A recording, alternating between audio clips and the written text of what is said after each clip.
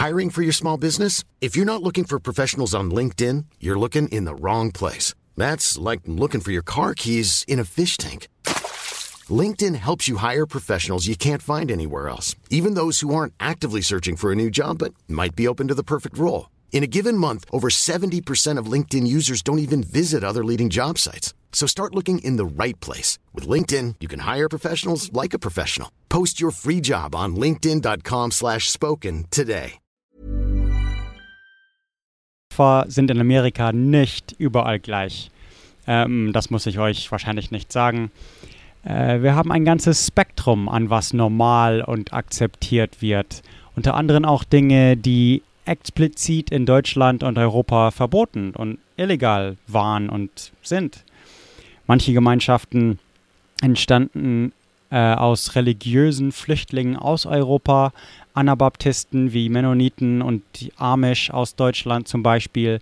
Dann gibt es auch unsere eigenen amerikanischen Religionen, die hier entstanden.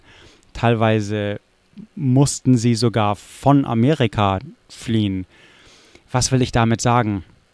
Naja, es gibt hier viele Träumer. Gemeinschaften mit utopischen Ideen wurden hier hunderte Mal gegründet. Die Vereinigten Staaten selbst ist so ein utopisches Experiment. Aber unterschiedlicher voneinander könnten sie kaum sein. Short Creek zum Beispiel, wie mehrere Dörfer in Utah, Arizona, New Mexico und den Südwesten, feiern oder feierten keine Feiertage. Sowas ist strengstens verboten. Weder Heilige noch 4th of July. Männer hatten und haben mehrere Ehefrauen, oft Minderjährige. Und obwohl in diesen Dörfern Amerikaner wohnen, regiert keine Demokratie. Es ist als eine Stadt Gottes, eine Theokratie, mitten in Amerika, geleitet im Fall von Short Creek vom Propheten Warren Jeffs, der jetzt im Gefängnis sitzt, aber nur eines von vielen fundamentalen Mormonen-Überbleibsel in der Gegend. Kirche Jesu Christi der Heiligen der letzten Tage, oft HLT, also wir sagen The Church of Jesus Christ of Latter-day Saints oder LDS, die LDS Church. Darüber ist diese Folge nicht.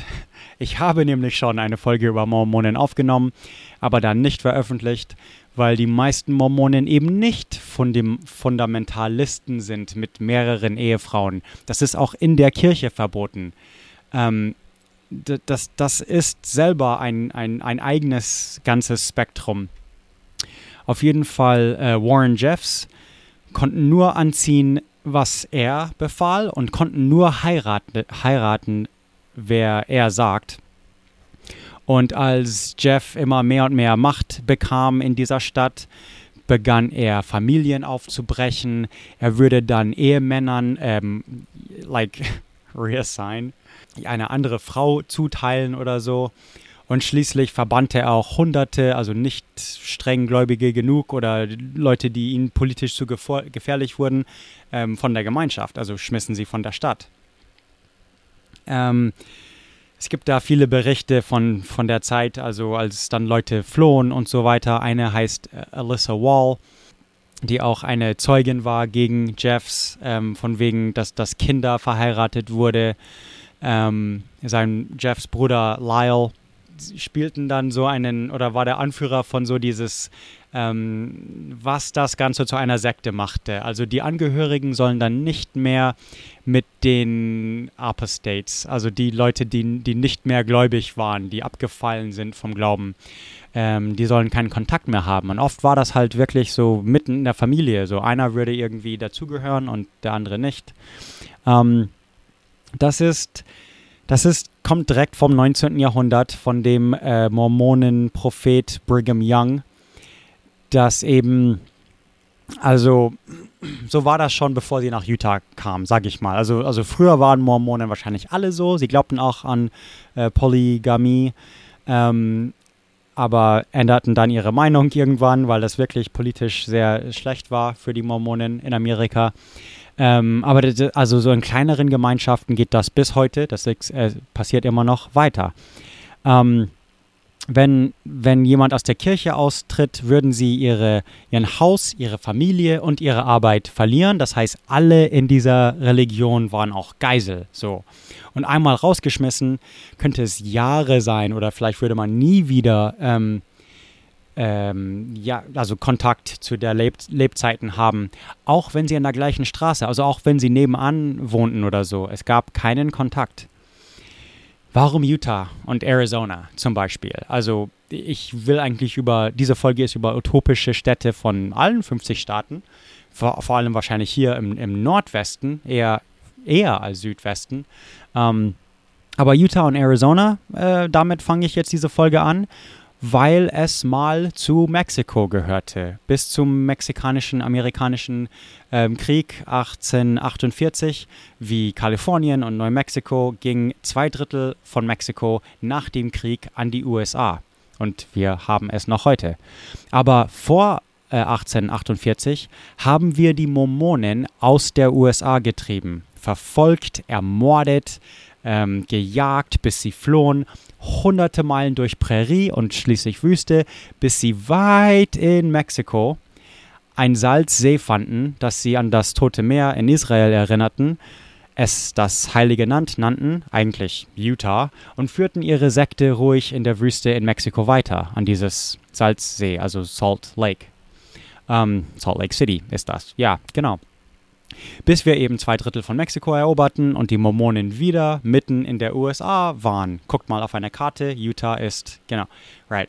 So, das ist eine ganze Folge, die ich schon aufgenommen habe. Das irritiert mich jetzt ein bisschen, dass ich das alles zweimal sage, aber es ist eine lange Geschichte. Mormonen gibt es noch heute, also Mormonen ist das schnellst wachsende Religion der Welt, bla bla bla. Aber darüber ist diese Folge nicht. Sogar Mitt Romney, der für Präsident Wahlfahrt machte, keine Ahnung, vor 8 Jahren oder keine Ahnung, er war der Sohn von Mormonen, die in Mexiko geboren sind, weil manche Mormonen im 19. Jahrhundert dann nochmal nach Mexiko flohen, als die Grenze plötzlich verschwand. Es gibt immer noch Mormonen in Mexiko. Das hat jetzt nicht so viel mit diesem Thema heute zu tun.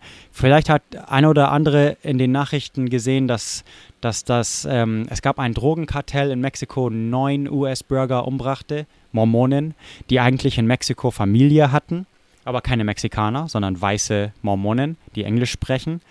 Die Gruppe waren ein Teil von der LeBaron-Familie, eines dieser fundamentalistische Gruppen, whatever, die schon fast vor 100 Jahren nochmal auswanderten nach Mexiko, weil eben in Salt Lake City die Hauptkirche der Mormonen gesagt hat, okay, Polygamie und diese alten Bräuche, die kommen jetzt weg, wir wollen keine Sekte mehr sein, sondern eine normale christliche Glaubensbekenntnis, auch wenn sie eine zweite Bibel haben. Ich weiß nicht, wie viel ihr über Mormonen wisst.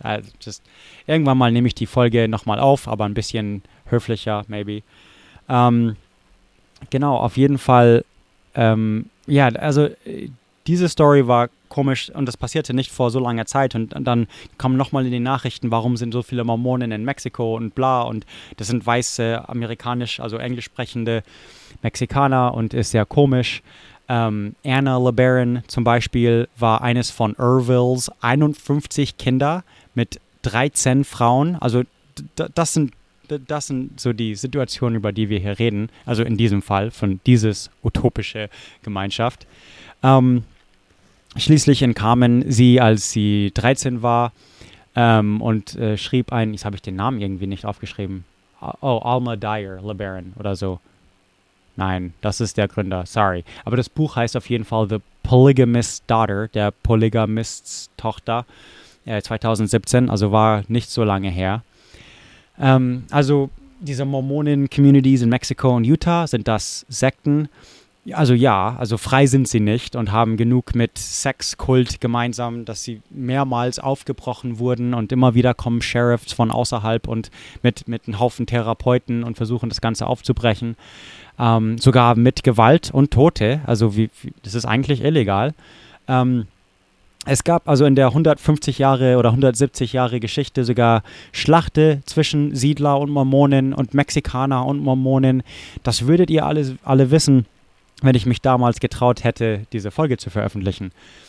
Aber diese Folge ist nochmal, wie gesagt, nicht über Mormonen. Das alles ist nur ein Beispiel, dass ihr ein bisschen versteht, was hier möglich ist und warum. 13 Frauen mit minderjährigen Frauen und das schon seit den 1820er oder so fing Joseph Smith und Brigham Young an. Und mittlerweile gibt es Mormonen auch in Deutschland, also ihr kennt sie auch. Die Folge war 90 Minuten, es gibt da so viel zu sagen. Die sind so irre, aber tun auch viel Gutes und deswegen fand ich die Folge ein bisschen zu gemein für was sie eigentlich sind. So, naja, ich hatte schon vor Ewigkeiten, wollte ich utopische Gemeinschaften eine Folge machen. Nicht unbedingt Sekten, weil das wäre eine separate Folge, idealerweise mit Sekta-Pod. Aber ich wollte eigentlich nicht so darauf konzentrieren. So am Anfang, jetzt, ich wollte euch klar machen, dass es das gibt. Natürlich gibt es Sekten, es gibt Sexsklaven in wahrscheinlich allen 50 Bundesstädte und supergläubige Dinge, wo wenn du nicht das Richtigste anziehst oder den richtigen heiratest, kommst du in die Hölle. Und täglich wird mit Hölle bedroht. Das gibt's. Aber nein, diese Folge kommt, weil Toby also mein Freund mein Verlobter schickte mir einen Link zu einer Intentional Community, eine absichtliche Gemeinschaft.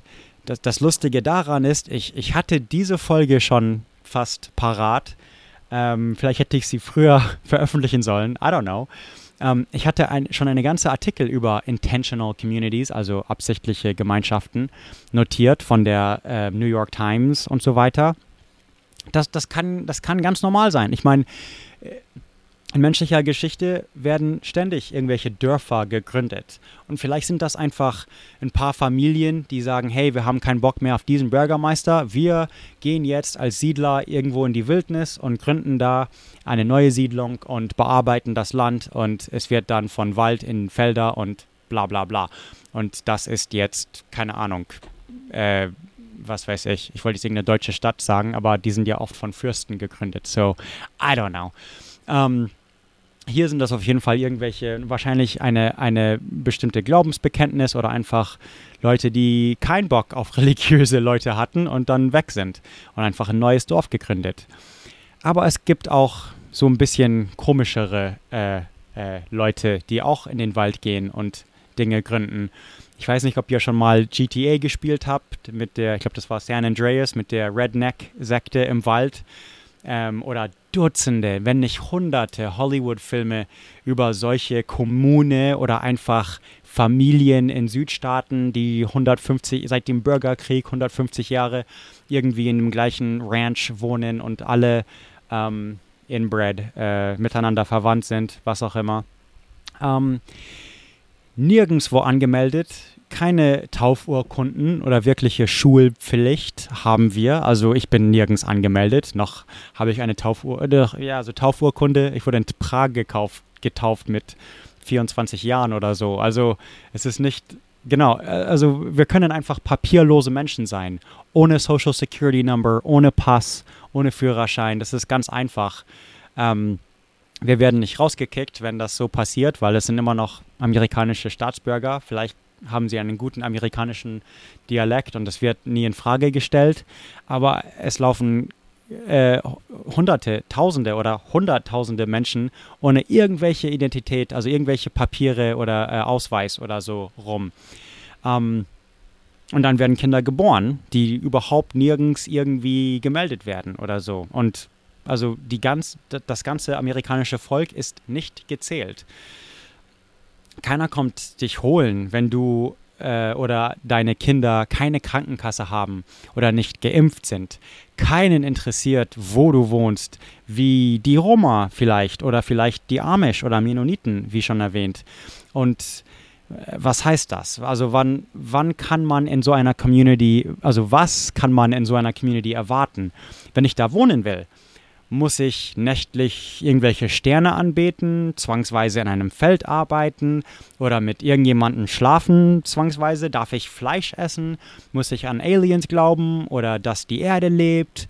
Also ich kenne diese Filme. werdet ihr alles, was ich habe, also werden die alles, was ich habe, klauen, mich zum Sklaven machen, mich vergewaltigen oder sogar essen? Leute, das hier ist Amerika. Wir haben praktisch Serienmörder erfunden, okay?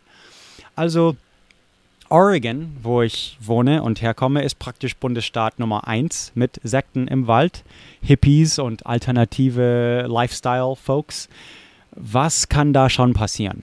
Naja, auf jeden Fall schickt mir Toby eine eine skurrile Craigslist-Angebot und also bin ich hin zu einer Intentional Community. Man kann es ja nicht wissen, wenn man es nicht mal selber mal besucht.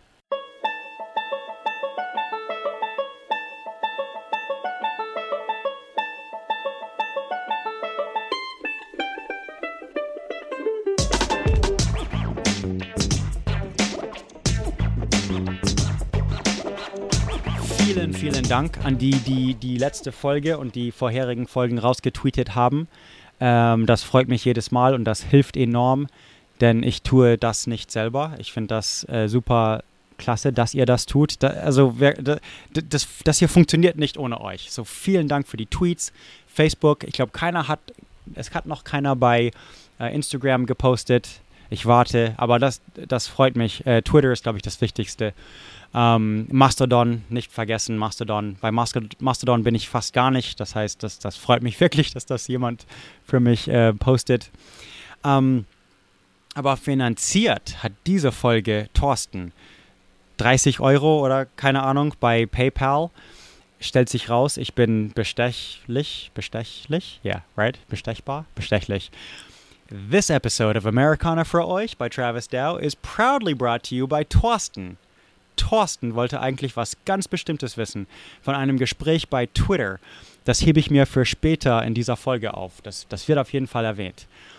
Thorsten, the ladies love him because he doesn't shove him or something. I don't know.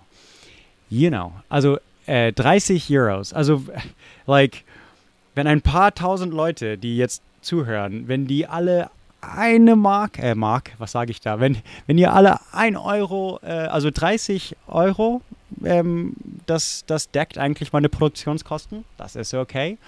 Wenn jeder 1 Euro spendieren würde, dann könnte ich morgen sofort kündigen. Ich würde sogar mehr verdienen als damals in Silicon Valley. Also nicht vergessen, PayPal und Patreon ist sowas wie immer schon seit 2013 bei podcastnick.com super leicht zu finden. Und wie jede Folge auch in den Shownotes, wenn ihr einfach, hey, guck, es ist direkt unten, scrollt, ja, da, look at that, PayPal, Patreon. Oh, shit. Genau, und ja, also ich glaube, ich habe heute Morgen die 30 € bekommen. Ich habe sofort angefangen zu googeln und ich nehme jetzt wenige Stunden auf. Es ist nach der Arbeit.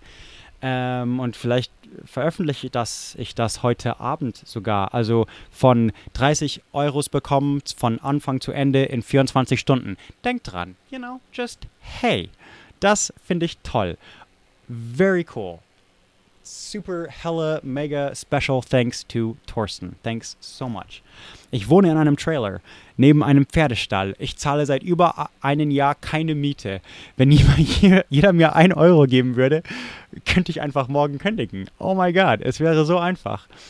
Aber gut, über was geht es denn heute?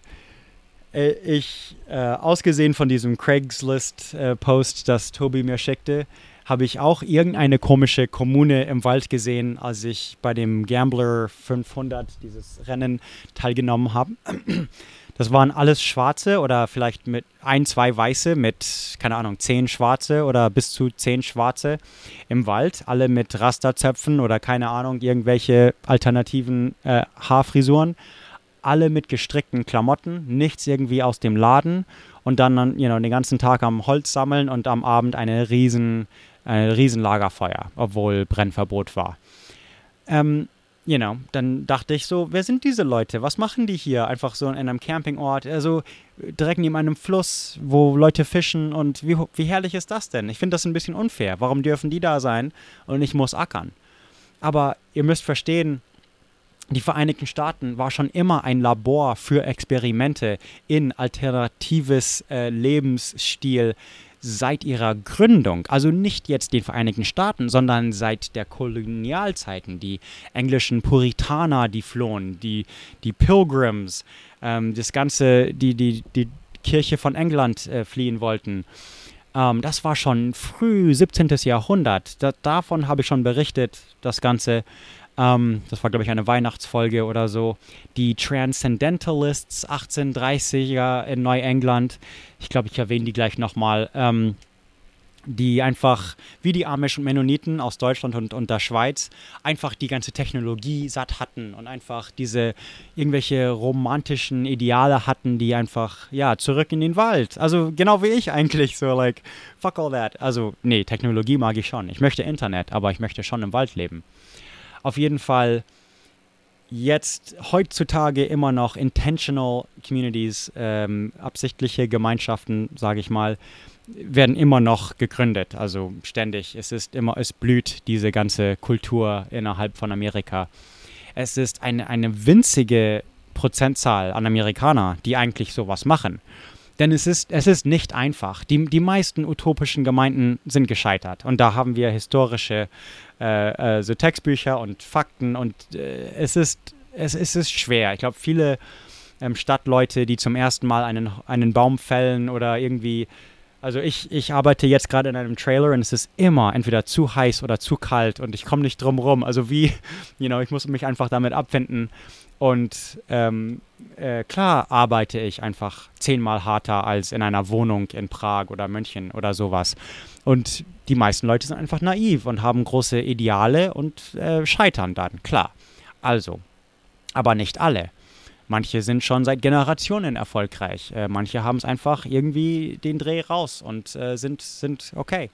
Damit ich das erstens einmal für alle Ewigkeit festhalten kann und zweitens einmal ausführlich erzählt von der Quelle selbst und drittens, um euch ein ausführliches Beispiel zu geben, wie off the grid leben kann, dass es möglich ist, aber auch harte Arbeit ist.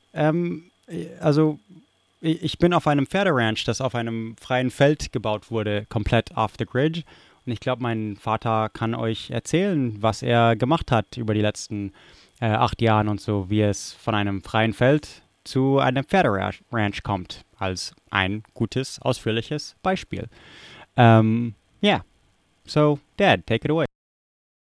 Also, ja, vor 8 Jahren bin ich nach Dallas gekommen. Also ich bin in Kalifornien aufgewachsen und ich hatte damals 2 Geschwister noch in Kalifornien, wo ich herkomme, und 2 Geschwister sind irgendwo nach Dallas eingewandert. Und da musste ich entscheiden, also wo wollte ich wohnen? Und ja, in der Zwischenzeit hatte ich auch eine Enkelin in Portland, Travis Bruder und seine Frau. Und dann habe ich mich entschieden, so für Dallas. Komme ich nach Dallas. Und vor 8 Jahren, dann habe ich angefangen, ein Grundstück zu suchen. Und ich habe dieses Grundstück gefunden. Das war einfach eine Nebenstraße in Dallas. War schön, so ziemlich flach. Das wäre wichtig, weil wir wollten dann irgendwann Pferde hier haben. Ja, da war 2 Felder, also es war 10 Acre oder Acker oder eigentlich 5 Hektar. Und da war geteilt in 2, ein an der Straße und eins hinten, also im Wald, also in der Nähe von der Wald. Und das habe ich gesagt, das wäre eigentlich perfekt. Allerdings, da gab es kein Wasser. Und ich habe mit dem Verkäufer gesprochen und der hat einfach gesagt, ja, es gibt keine Chance für Wasser.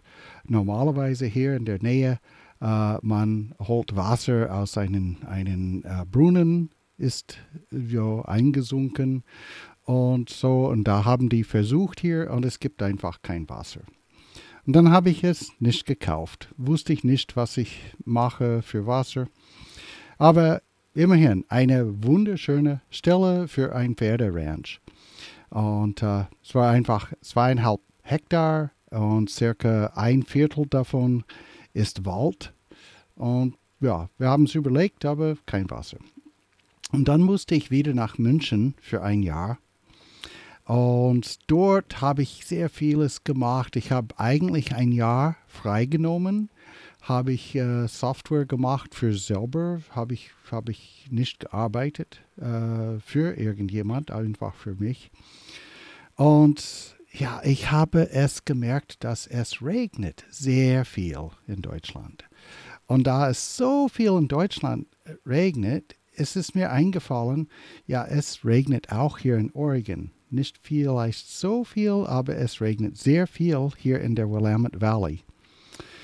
Und ja, ich wollte eine Pferdescheune bauen, so mit einer, ja, so ursprünglich hatten wir gedacht 7 Ställe und eine Reitarena und alles für Francesca, für ihr zukünftiges Geschäft.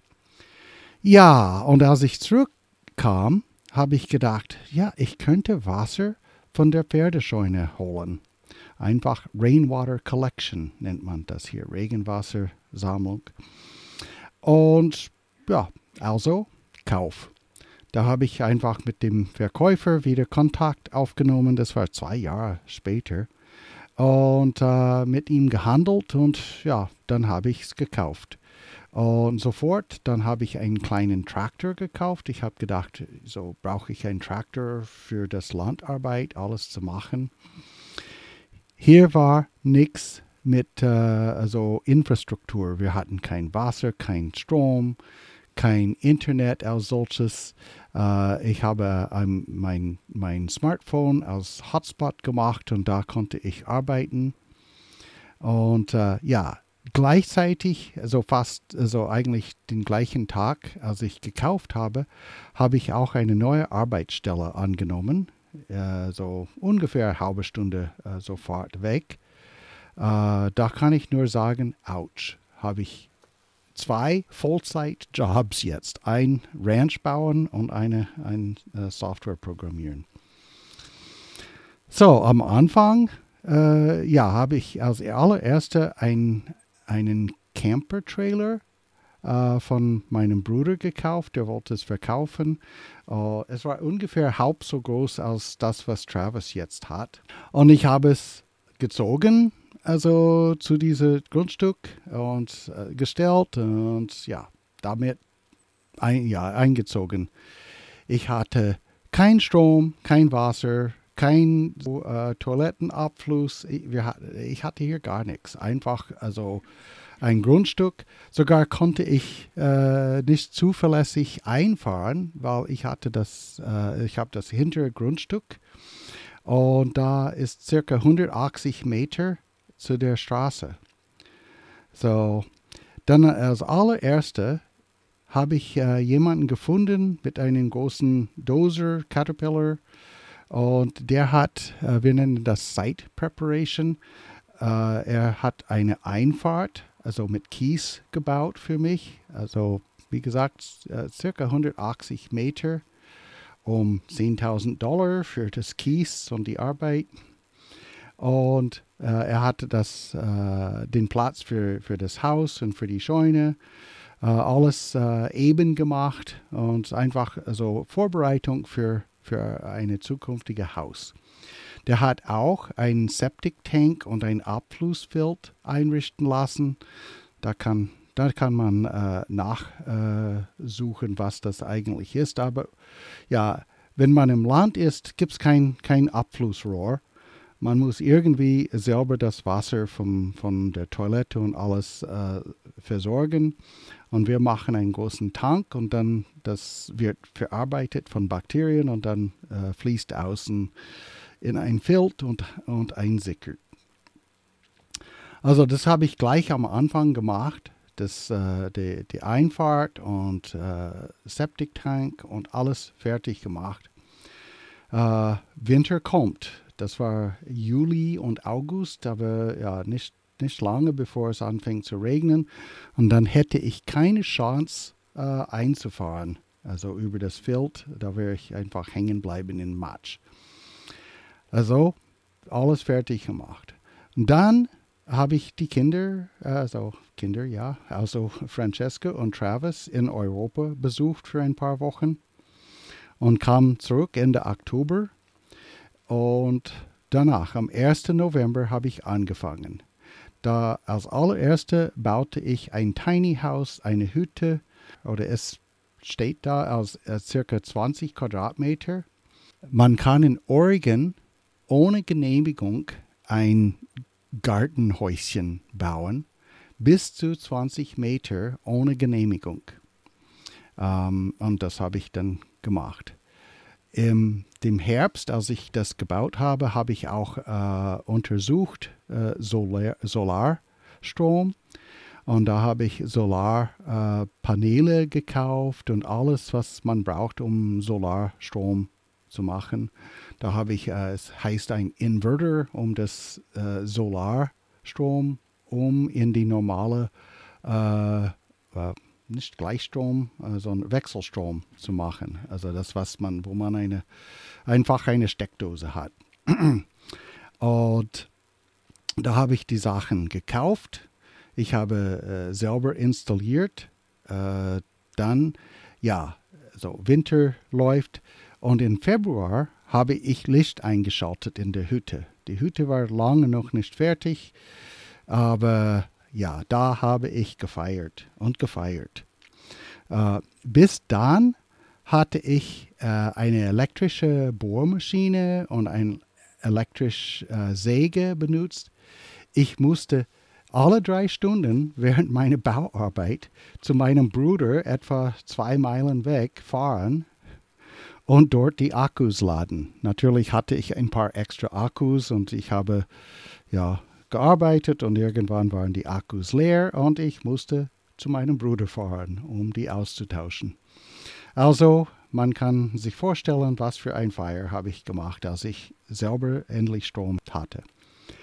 Also, im Juni war die Hütte fertig, gestrichen. Da bin ich eingezogen.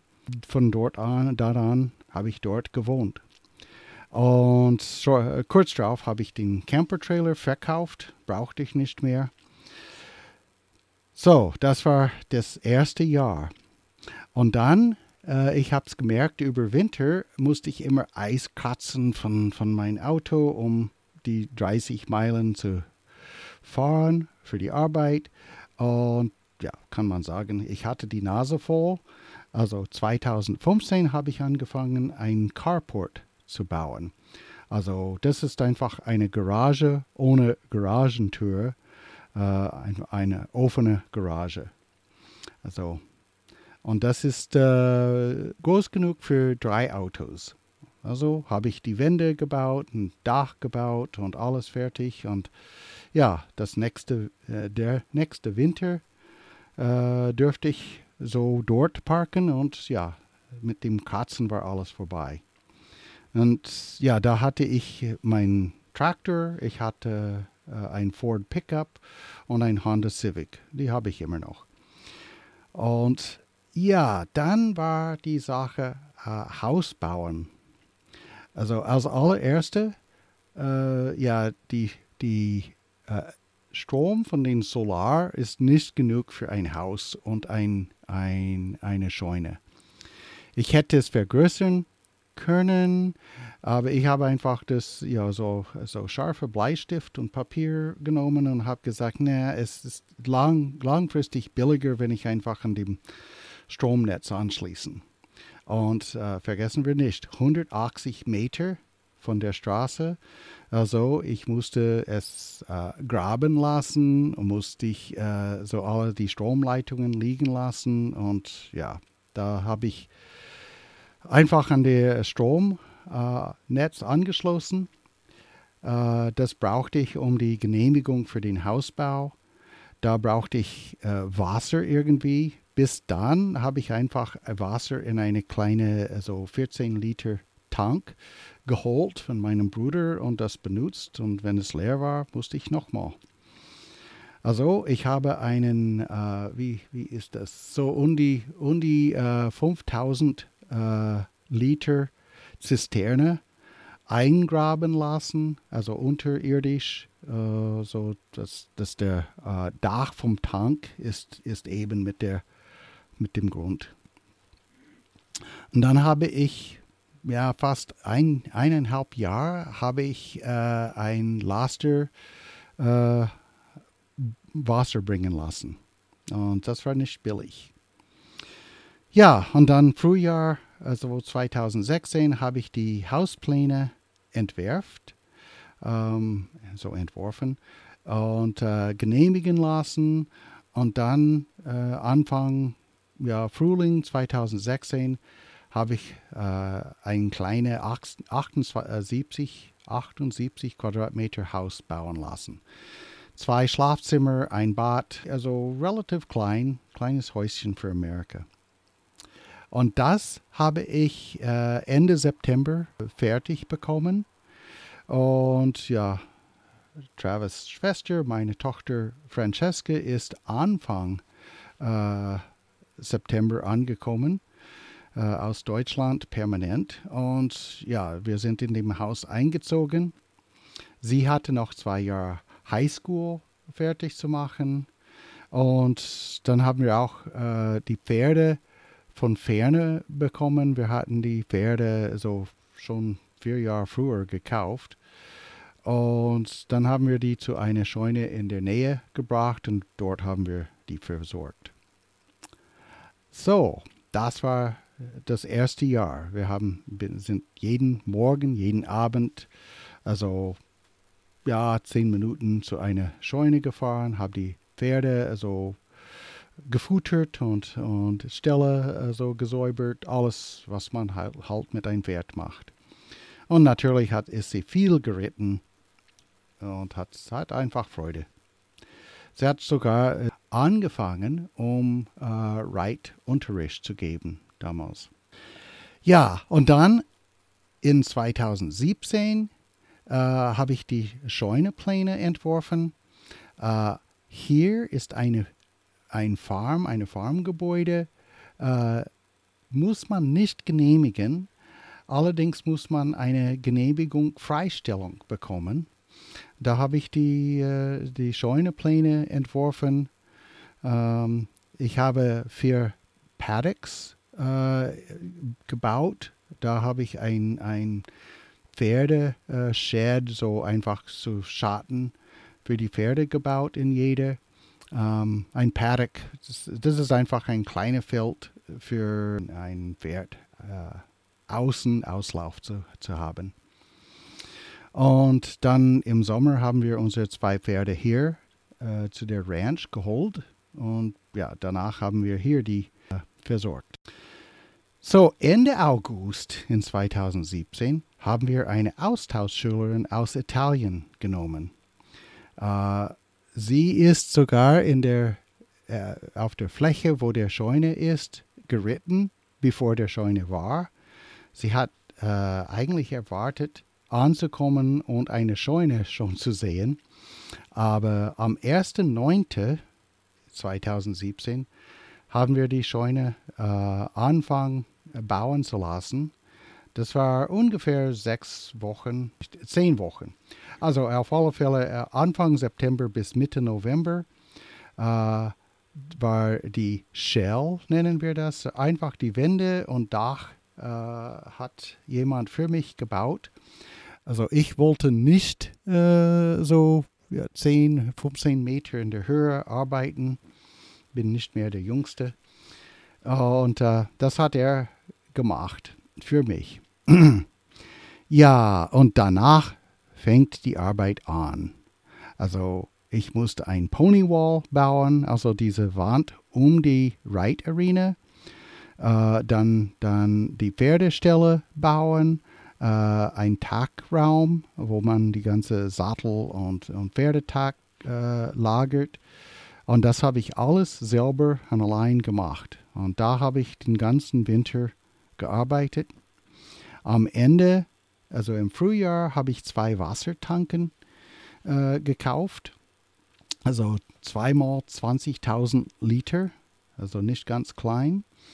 Da habe ich eine Pumpe und Filter und eine UV-Bestrahlung, also Ultraviolettbestrahlung für die Wasserbehandlung, um Bakterien und Viren zu töten.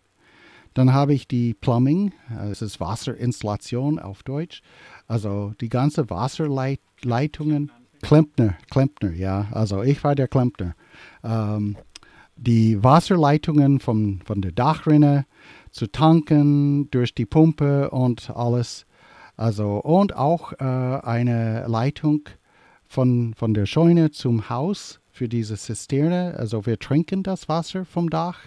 Das geht durch einen Filter und danach pumpen wir das zu der Zisterne so in der Nähe vom Haus. Und das wird dann einfach unser Hauswasser. Wir haben ganz normale Toiletten, die man spült. Wir können eine Dusche machen. Wir haben Leitungen, ganz normal. Ja, und am 15. Juni, das wäre 2018 dann, konnten wir das Wasser einschalten. Also zum Glück war es fertig im Mai. Und dann haben wir gewartet, bis das Regen kommt. Es hat geregnet und unser Tank war fast voll. Und da habe ich dann wieder, so wie das erste Strom, habe ich jetzt gefeiert. Wir hatten Strom und Wasser jetzt. Also 2018, ja, dann haben wir gleich gesehen, wir brauchen mehr als 7 Stellen. Also wir haben einen Anbau, weiß ich nicht, wie es heißt, so ein Annex haben wir die ganze Scheune weitergebaut um 4 weitere Stellen. Und ja, in dem Sommer, wir haben dann auch das Heu natürlich gekommen, musste ich tonnenweise Heu umschlingen.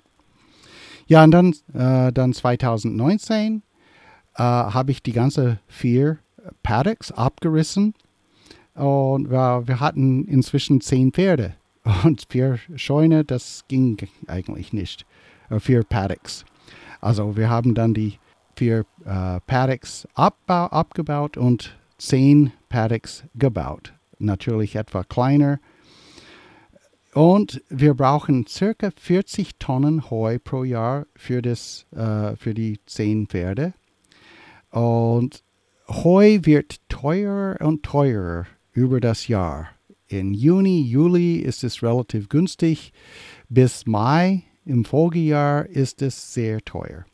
Und es lohnt sich einfach, dann einen großen Heuschuppen zu bauen. Ich habe einen Heuschuppen gebaut für 40 Tonnen Heu. Einfach ganzes Jahr fertig und im Sommer, dann holen wir das, wann es günstig ist. Und dann können wir für das ganze Jahr die Pferde versorgen.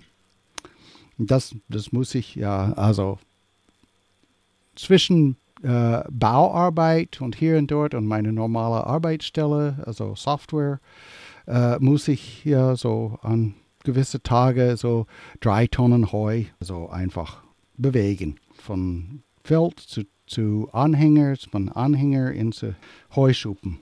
Muss das immer wieder machen. Ja, und dann 2019, wir haben die Paddocks umgebaut, habe ich das Heuschuppen gebaut. Wir haben ein Roundpen, so circa 20 Meter, also Durchmesser, also für Trainierungen außen. Weiß ich nicht, was ein Roundpen heißt. Aber ich glaube, es ist vielleicht das Gleiche. Auf alle Fälle einen kleinen Kreis, wo man die Pferde so um sich trainieren kann.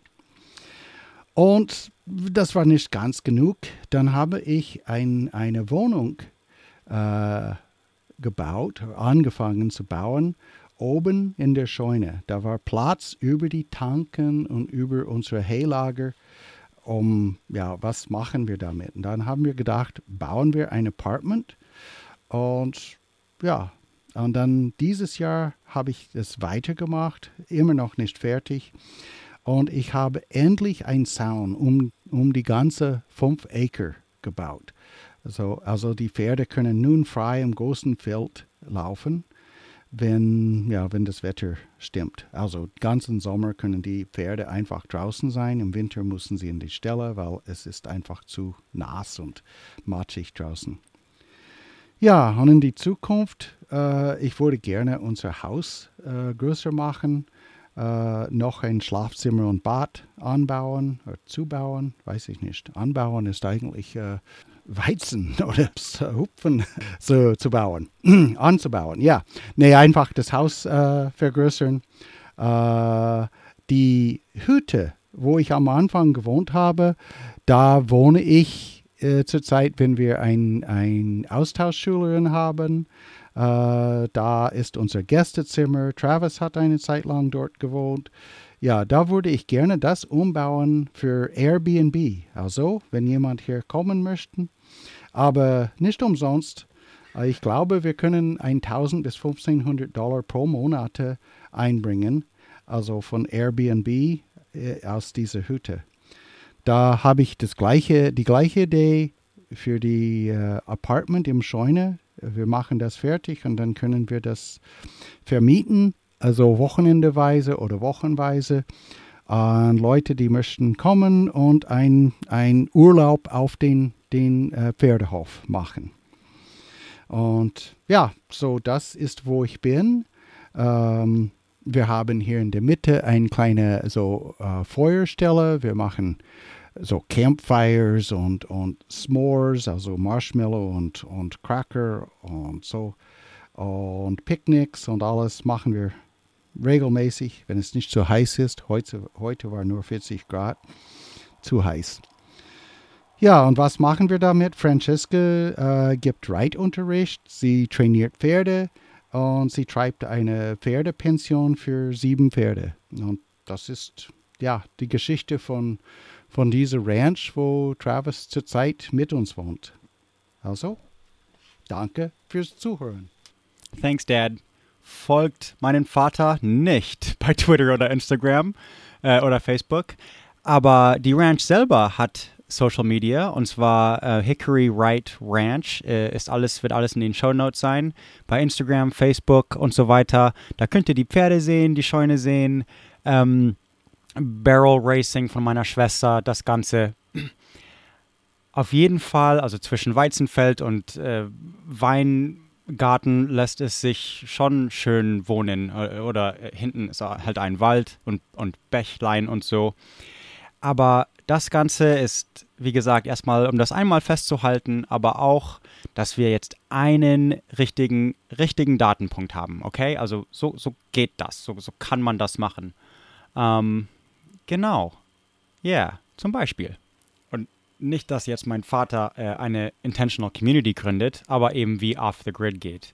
Und nicht alle Kommunen oder Intentional Communities sind Off the Grid. Viele sind an Strom angeschlossen. Oder wie gesagt, das eine in San Francisco war ja mitten in der Stadt, aber die meisten sind eben im Wald. Ich glaube, diese Folge wird als Titel irgendwie Amis im Wald oder Waldamis oder irgend sowas heißen.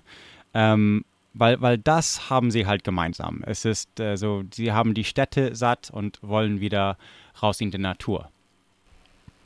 Es gibt so viele verschiedene Beispiele. Und das ist jetzt, glaube ich, fast der Rest der Folge. Ist einfach so viele verschiedene Beispiele. Man kann sie in Gruppen einteilen, wie Hippies oder religiös oder Anti-Hippie, Anti-religiös zum Beispiel.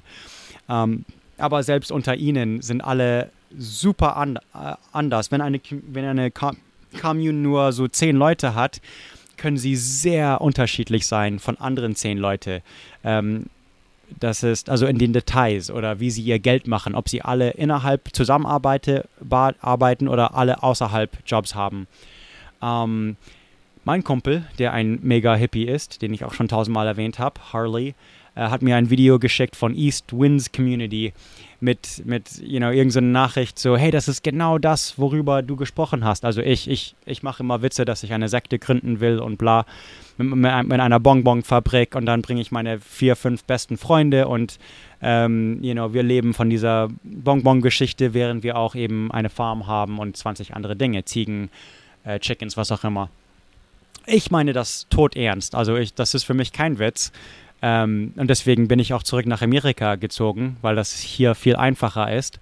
Aber meine Freunde wissen das alles. Ich rede über praktisch nichts anderem, außer meinen Trailer und die 20 Acres, die ich haben will und meine Hanffarm oder Weihnachtsbaumfarm und Bonbonfabrik und das Ganze. So, Harley schickt mir einen Link. So, das ist genau das, was du tust. East Winds Community. Und da habe ich irgendwie ein 20-minütiges Video geguckt von Mega-Hippies in die Ozarks in Süd-Missouri. Also fast an der Grenze von Arkansas. Also draußen in den Hügeln, in den Bergen. Das sah eigentlich sehr wie Oregon aus. Ich dachte, die waren hier irgendwo, aber das ist fast am anderen Ende von Amerika. Aber ich weiß nicht mehr, wie groß die sind. Aber die haben auch irgendeine Fabrik zusammen. Man beteiligt sich, wie man halt will. Und dann hat man halt 1000 andere Projekte. East Wind Community kann man googeln. Die sind, glaube ich, sehr erfolgreich und ich weiß jetzt nicht, ich habe vergessen, wie lange die existieren, seit 97 oder 79 oder whatever. Aber das klappt, das scheint bei denen zu klappen. Die scheinen alle sehr chillig zu sein, die sind wohl sehr gut mit Kommunikation. Nicht alle sind extrovertiert, das war im Video, glaube ich, klar, aber alle sind halt respektvoll, wie eine Familie. Klar gibt es hier und da Streit, alle haben mega verschiedene Persönlichkeiten, nicht alle sind in der gleichen Weise Hippies, nicht alle sind vegan, nicht alle, also, und doch kommen sie alle zusammen, denn das Einzige, was sie alle wirklich gemeinsam hatten, ist, Städte sind blöd, ich kann mir kein Land leisten, also machen wir das doch irgendwie zusammen. Und genau, also wir haben alle den gleichen Traum. Und also bei East Winds zum Beispiel, und das ist jetzt nur ein Beispiel, weil bei den nächsten Community kann alles anders sein, aber bei East Winds essen sie zusammen, sie teilen sich die Arbeit, teilweise sogar ihre Lebensräume und so, sie teilen sich sogar Einkommen, wenn jemand viel mehr verdient als woanders, dann gibt es für den so eine Art Steuer, damit die Ärmsten auch so ein bisschen Sozialismus ist das vielleicht, aber Steuern sind, also whatever, es ist halt normal. Und genau, also das Wort Intentional Community geht zu den 1940er zurück. Es gab einen Inter-Community Exchange, so ein offizielles Programm von Yellow Springs, Ohio. Das war praktisch direkt nach dem Zweiten Weltkrieg, um eben friedliche, kooperatives Lebensstil zu fördern.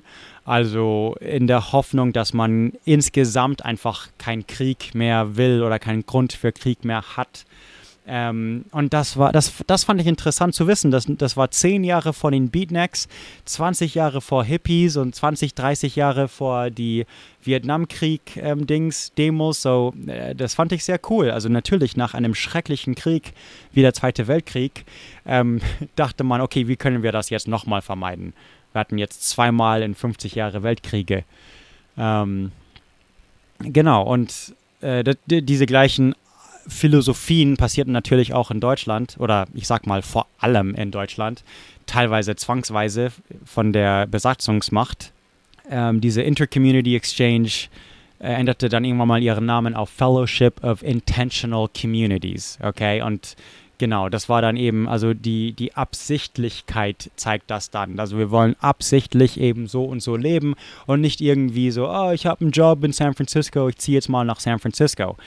Was ist in San Francisco? Da hast du weder Freunde, noch Familie, noch Gemeinschaft, noch sonst irgendwas. So, das hier ist mit Absicht, so Social Planning ein bisschen. Das war jetzt eine Organisation, nicht irgendwelche Hippies, also ein bisschen früh dafür. Und weil es vor allem direkt nach dem Krieg war, waren alle eher dafür. Aber wir können da natürlich 100 Jahre zurückgehen, zum Beispiel 1841. George and Sophia Ripley auch waren Unitarians. Unitarians, das bei diesen Transcendentalist, diese englischen Amish, sage ich mal, die wurden so inspiriert von denen und kauften sich 188 Acres, also keine Ahnung, 90 Hektar, irgendwo in West Roxbury, also schon in der Nähe von Boston, und hatten eines der frühesten so utopischen Gemeinschaften.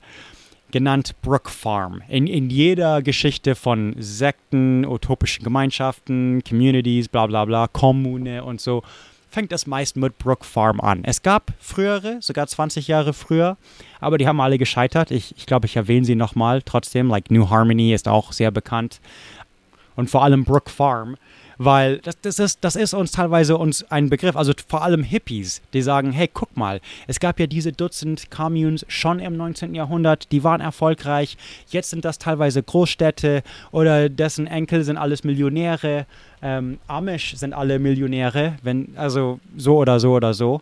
Genau, also man sieht halt, okay, das ist eigentlich ein nachhaltiger Lebensstil und deswegen diese New Harmony und Brook Farm sind alles so Vorbilder, selbst heute oder sogar für Hippies, auch wenn sie teilweise religiös waren und so. Sie hatten so einen Ding, also so eine Idee, sage ich mal, so ein Ding, wo sie Aktien praktisch verkaufen. Für $500 bekommst du 5% von den Profiten, was sie machen. Und sie hofften, so wie ich vielleicht auch hoffe, so handgemachte Klamotten. Sie hatten eine private Schule und also von diesen ganzen winzigen Einkommensströmen könnte man dann investieren. Und sagen, okay, gib mir $500 und dann kriegst du 5% von den Aktien von meinen Bonbons oder 5% von dem Profit. Like that. Gute Idee. Sie schrieben sogar an den Gründern von Transcendentalism. Das war die gleiche Zeit. Das war auch die gleiche Zeit, als Mormonen gegründet wurden und siebentägige Adventisten. Also das war eine irre Zeit in Amerika. Einfach viel Euphorie und religiöses Revival und einfach es war einfach Potenzial in der Luft. So, wir sind ein super neues Land und haben es jetzt 3 Generationen überlebt und es gab noch keinen Bürgerkrieg, das kam erst später. Wir haben uns hier und da durchgesetzt in anderen Orten in der Welt und finden uns ganz toll und sind gerade dabei, die Westküste zu erobern. Und also wortwörtlich, das ist das gleiche Jahrzehnt wie der mexikanisch-amerikanische Krieg. Also wir haben die Mormonen gerade rausgeschmissen. Alles ist prächtig und weißt du was, wir haben so viel Geld, in 5 oder 10 Jahren wird sogar Gold in Kalifornien entdeckt. Das sind einfach super Zeiten. So, ich habe ein bisschen Kohle, du hast ein bisschen Kohle. Weißt du, was Land in Kentucky kostet in 1840? Richtig, gar nichts. Da sind vielleicht ein paar Indianer, aber du hast bessere Schusswaffen als sie, also los geht's. Genau, einfach pure Energie und einfach unerkundetes Land, was Weiße angeht. Und was für eine tolle Zeit. Genau, und diese Energie trieb Amerika in das 19. Jahrhundert. Aus utopischen Gemeinschaften wurde Städte und New Brunswick und Minneapolis und Bismarck, North Dakota und Sacramento und keine Ahnung, Nevada City und in Goldrauschzeiten nochmal 1000 utopische Gemeinschaften in Kalifornien. So, genau, und das war alles so, natürlich müssen wir hart arbeiten, ist ja ein Teil von der protestantischen Arbeitsethik so, die Amerikaner so lieben, aber eben für keinen Chef. Das ist ja genau mein Ding. So, ich arbeite sehr hart, aber ich hasse es, für einen Boss zu arbeiten. Ich möchte gerne für mich arbeiten. Und genau, Brook Farm war nicht mehr als 32 Leute und ich glaube, es überlebte auch nur 6 Jahre. Er hatte dann also einerseits mega Schulden und dann auch Pocken und schließlich Feuer. Das war's. Aber trotzdem war es das Modell. Bis heute sagt man, hey, wäre jetzt nicht Pocken gleichzeitig mit den Geldproblemen gekommen, noch eine Ernte und sie hätten es geschafft. Also man versucht halt immer wieder und immer wieder. Und es gelingt ja auch teilweise. Also noch zu der Zeiten, die Amana Colonies, Oneida Colony in New York, kamen direkt teilweise von dem Einfluss von Brook Farm. Jetzt, New Harmony war teilweise war ein paar Jahre davor, überlebte auch nur 4 Jahre, 1825 bis 1829. Es war trotzdem interessant, denn man nannte es the boatload of knowledge, die Schiffsladung von Wissen. Also Boatload ist einfach ein Begriff, das ist eine Menge, it's just a shit ton, a boatload. Denn das war nicht religiös, das war das erste, was einfach so secular Er war erfolgreich, der Gründer. Ich suche gerade seinen Namen. Oh, Robert Owen. Konnte erfolgreich so Wissenschaftler und so Akademiker von Philadelphia locken und die sind dann irgendwo hin. Viele von den Gründern also waren von der National Academy of Science. Also so Genies gehen raus auf die Prärie und wollen jetzt anfangen, irgendeine Ernte zu pflanzen. Keine Ahnung. Da sie per Boot die Flüsse hochsegelten, nannte man das ein Boatload of Knowledge. Ha. Genau, nur 4 Jahre. Es gab dann Streit über Geld. Also Geld war begrenzt. Nicht, dass sie jetzt große Schulden hatten, aber dann gab es Streit, wie man das Geld anlegen soll. Tja, es war aber trotzdem interessant, denn das war ein westliches Zentrum, sage ich mal, für wissenschaftliche Entdeckungen mitten auf der Prärie irgendwo. Also in Indiana war das, glaube ich. Schon sehr komisch und eben nicht religiös bedingt, sondern so, ja, also, selbst Universitäten in Amerika, Stanford und so, wurde geschenkt von einfach utopischen Leuten. In Philomath bekommen alle umsonst Uni, weil irgendein Reicher gemeint hat, wäre das nicht schön. Also, genau, selbst, es gibt immer wieder diese Ideen, so, wir wollen, ein Himmel für die Wissenschaft irgendwie gründen. Und genau, so kommen wir in die Zukunft.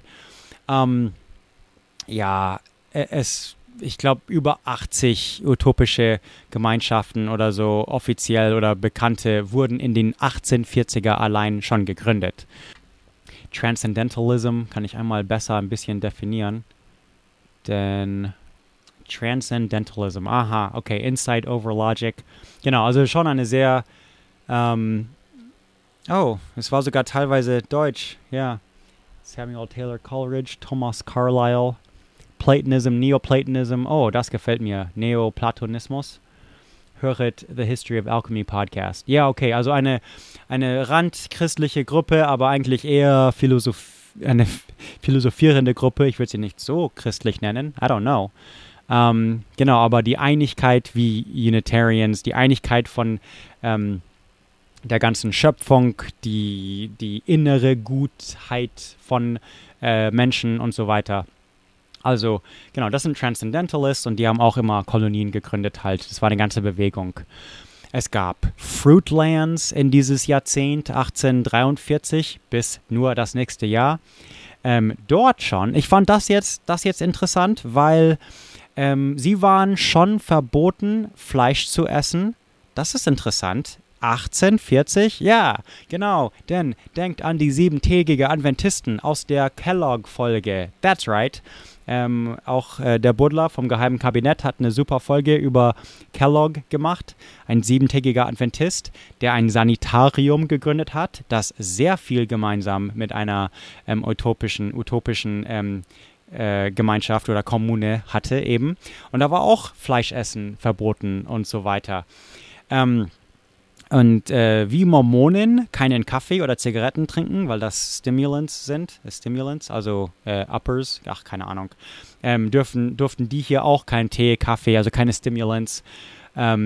Absolut keine Art, das finde ich hier fast hinduistisch oder so, aber keine Form von Tierarbeit. Das heißt, es würde weder ein Ochse einen Pflug ziehen, noch würdest du ein Pferd reiten. 1840, das ist so weird. Du dürftest auch keine unnatürliche Licht kreieren. Also damit meinen sie nicht mal Kerzen oder Gaslampen, weil das ist ja 1840. Keine heißen Bäder und nichts außer Wasser trinken. Lane war der Gründer. Schließlich war das dann sogar Zölibat innerhalb der Ehe. War, ja, empfohlen, whatever. Und die meisten fanden das aber doof. Wie gesagt, es dauerte nur ein Jahr. Also dieses Zölibat sein innerhalb der Ehe, das ging dann doch zu weit. So, was machen wir hier? Warum leben wir dann überhaupt? I don't know. Es war dann auch so, dass vieles der jungen Frauen eigentlich die meiste Arbeit machen und die Männer nicht sehr viel taten. obwohl es wurde viel geredet über die Gleichheit der Geschlechter, was, eigentlich gut ist, 1840, aber dann haben sie das doch ausgenutzt, dass sie irgendwie Frauen rumbefehlen konnten. I don't know. Auf jeden Fall, sie überlebten den Winter nicht wirklich. Das war's. Ein paar blieben bis zum nächsten Jahr, aber nee, das war's. Viel interessanter habe ich jetzt schon also vom Namen her erwähnt, aber die Oneida. Die Oneida, übrigens ist ein Indianerstamm. Wenn ihr die Irokesen-Folge hört, ist das über die Oneida unter anderem. Genau, also die Oneida, also daher Upstate New York, die wohnen ja so um Lake Erie. Die dachten, und das ist nochmal, notiert den Datum 1848 bis 1881, also die so 35 Jahre oder so ging es denen okay. Sie dachten, also sie verhielten sich, als wären sie alle miteinander verheiratet. So, das nannten sie Complex Marriage, also komplizierte, das will ich meinen, yeah, Jesus Christ. Eine komplexe Ehe, genau. Also Monogamie war absichtlich komplett abscheut, abscheut? Is that a word? Rejected. Nicht unbedingt verboten, ja, aber nee, war nicht cool. Also alle waren miteinander verheiratet, alle hatten also ihre Pflichten zu tun in der Ehe. Also mit allem. That's right, genau. Alle Entscheidungen über, wie man Kinder erzieht oder überhaupt sich fortpflanzt, wurden mit Committee, also mit einer Gruppe entschieden. Das heißt nicht, dass es keinen Streit gab oder nicht, dass aus Versehen Kinder geboren wurde, aber trotzdem, das macht er nicht. Sie wurden mitversorgt, ist alles okay.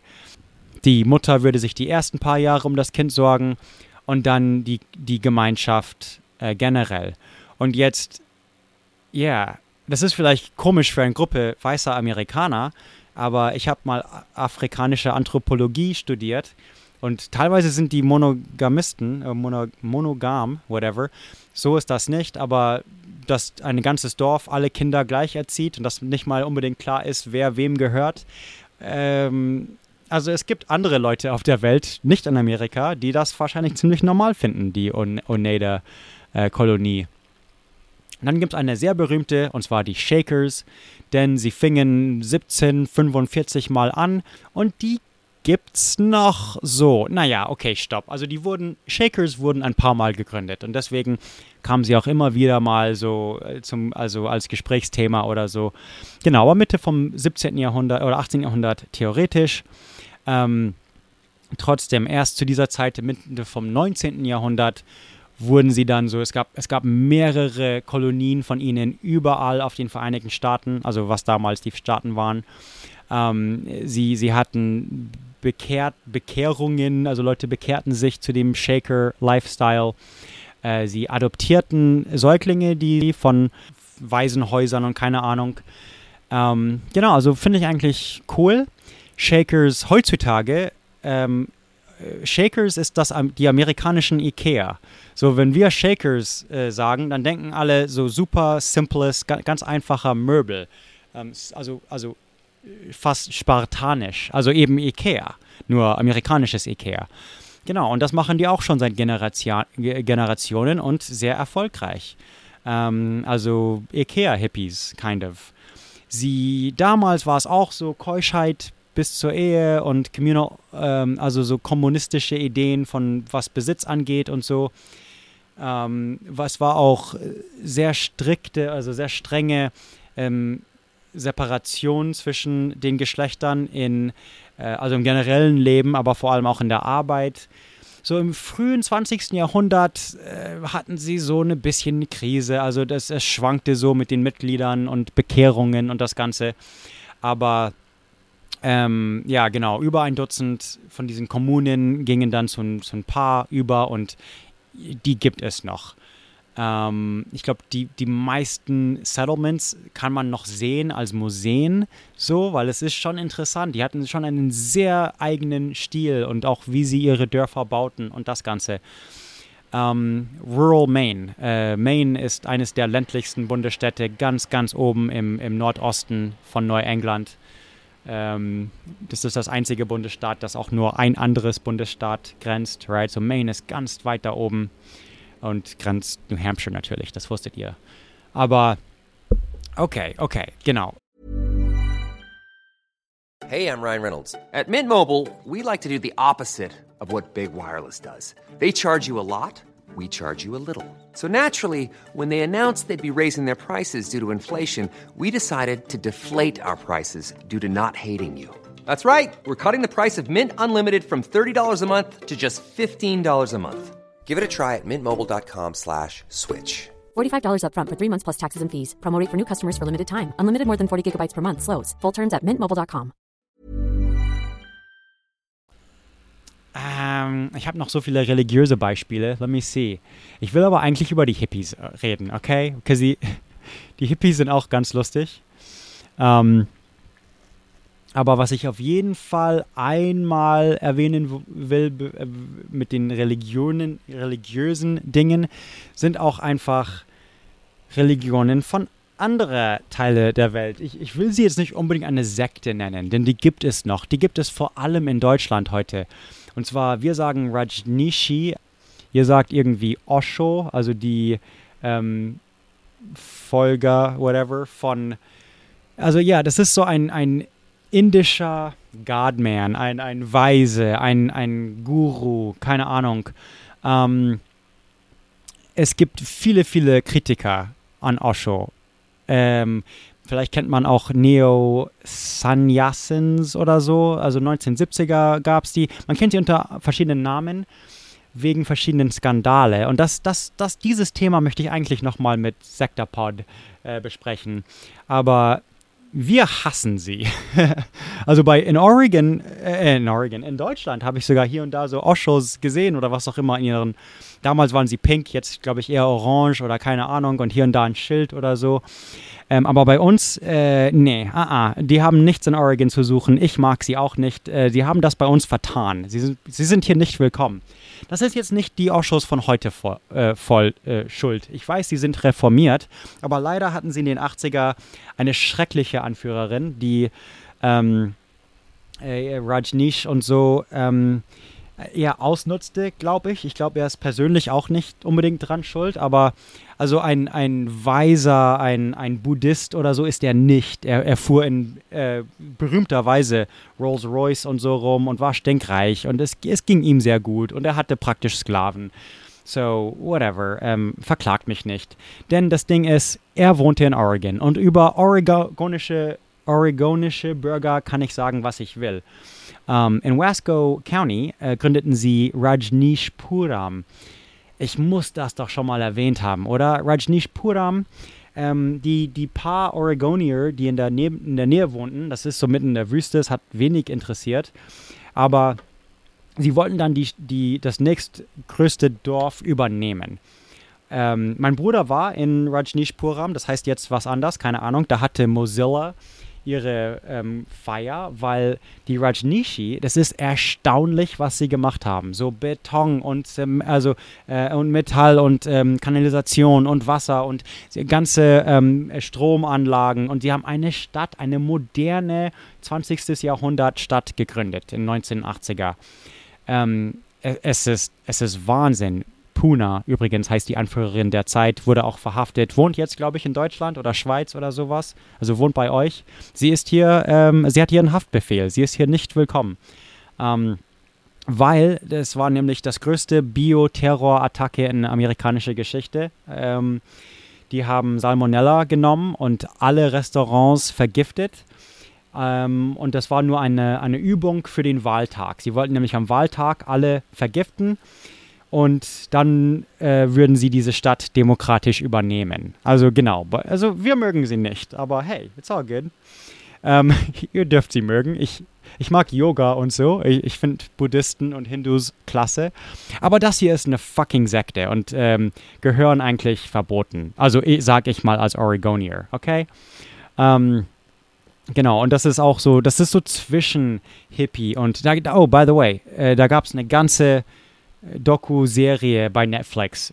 Super gemacht, erstaunlich, also mega interessant, wie so eine Kult trotzdem, also 30 Jahre später, 30 Jahre später, wie Leute noch weinen, wenn sie drüber denken und wie sie das vermissen. Also ich kann mir nichts Schrecklicheres vorstellen, aber es, each their own. I don't want to yuck your yum. Genau, aber hier sind sie halt nicht erwünscht. Das sollte eine ganz andere, das muss eine ganze Folge sein. So, da ist so viel, also wie gesagt, bei Netflix war das eine Doku-Serie. So 8 Stunden oder 4 Stunden oder keine Ahnung. Hopedale Community in Massachusetts, 1842, so diese gleiche Zeit von den 1840er Dings. 2,4 Quadratmeter gleich. Und sie glaubten, also das wäre eine praktische Christentum. Da gibt es eine ganze Wikipedia-Artikel drüber, über Practical Christianity.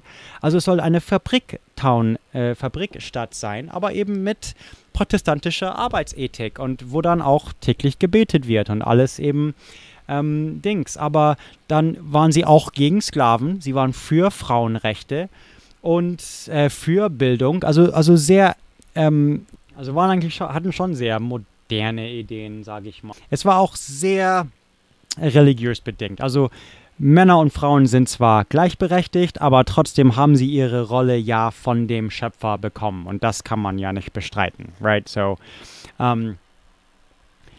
genau, aber dass eben sie waren sehr offen, sie würden, also Leute wären dort willkommen. Ich fand das alles ziemlich interessant. So eine fast Hippie-Commune, nur eben christlich, aber und 1840. Die hatten 1000 Regeln aufgeschrieben und ganze Manifestos und teilweise die Dinge, die an 10 Gebote erinnern, obwohl es immer 8 waren, sehr komisch. So Principles of Social Order, Principles of Personal Righteousness, also über Selbst, über die soziale Ordnung, über die theologische Wahrheit, Principles of Theological Truth. Genau, und das ist eben unter einem größeren, so practical Charismatic Theology oder Practical Christianity, kann man sagen. Das ist, okay, was heißt das? Practical Theology ist, also in diesem einen Bibelvers steht es, on earth as it is in heaven, oder also im Vater unser, okay, im Himmel so wie auf Erden. Und das nehmen die halt sehr wortwörtlich. So, wir möchten, dass es jetzt schon Paradies ist. Wir können ja alle gemeinsam so gut zusammenleben und offen und wir müssen nicht alle Arschlöcher sein, wie Hamburger, whatever.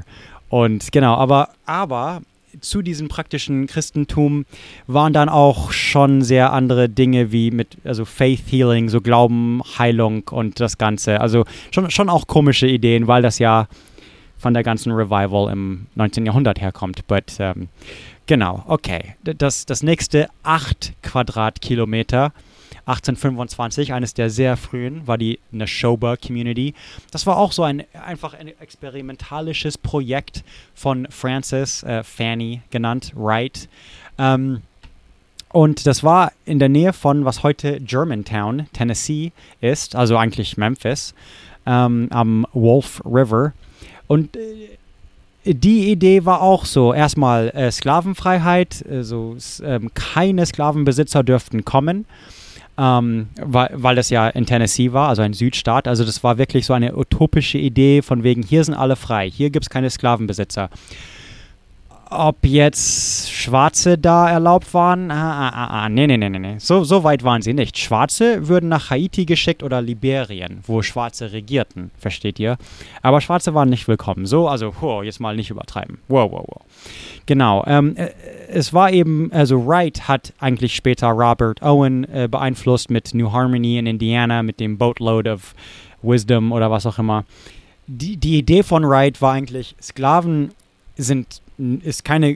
ist keine gute Idee und das sehen auch viele Sklavenbesitzer ein, aber sie haben irgendwie Angst, ihre Sklaven zu befreien oder wissen nicht, wie man es richtig angeht oder keine Ahnung.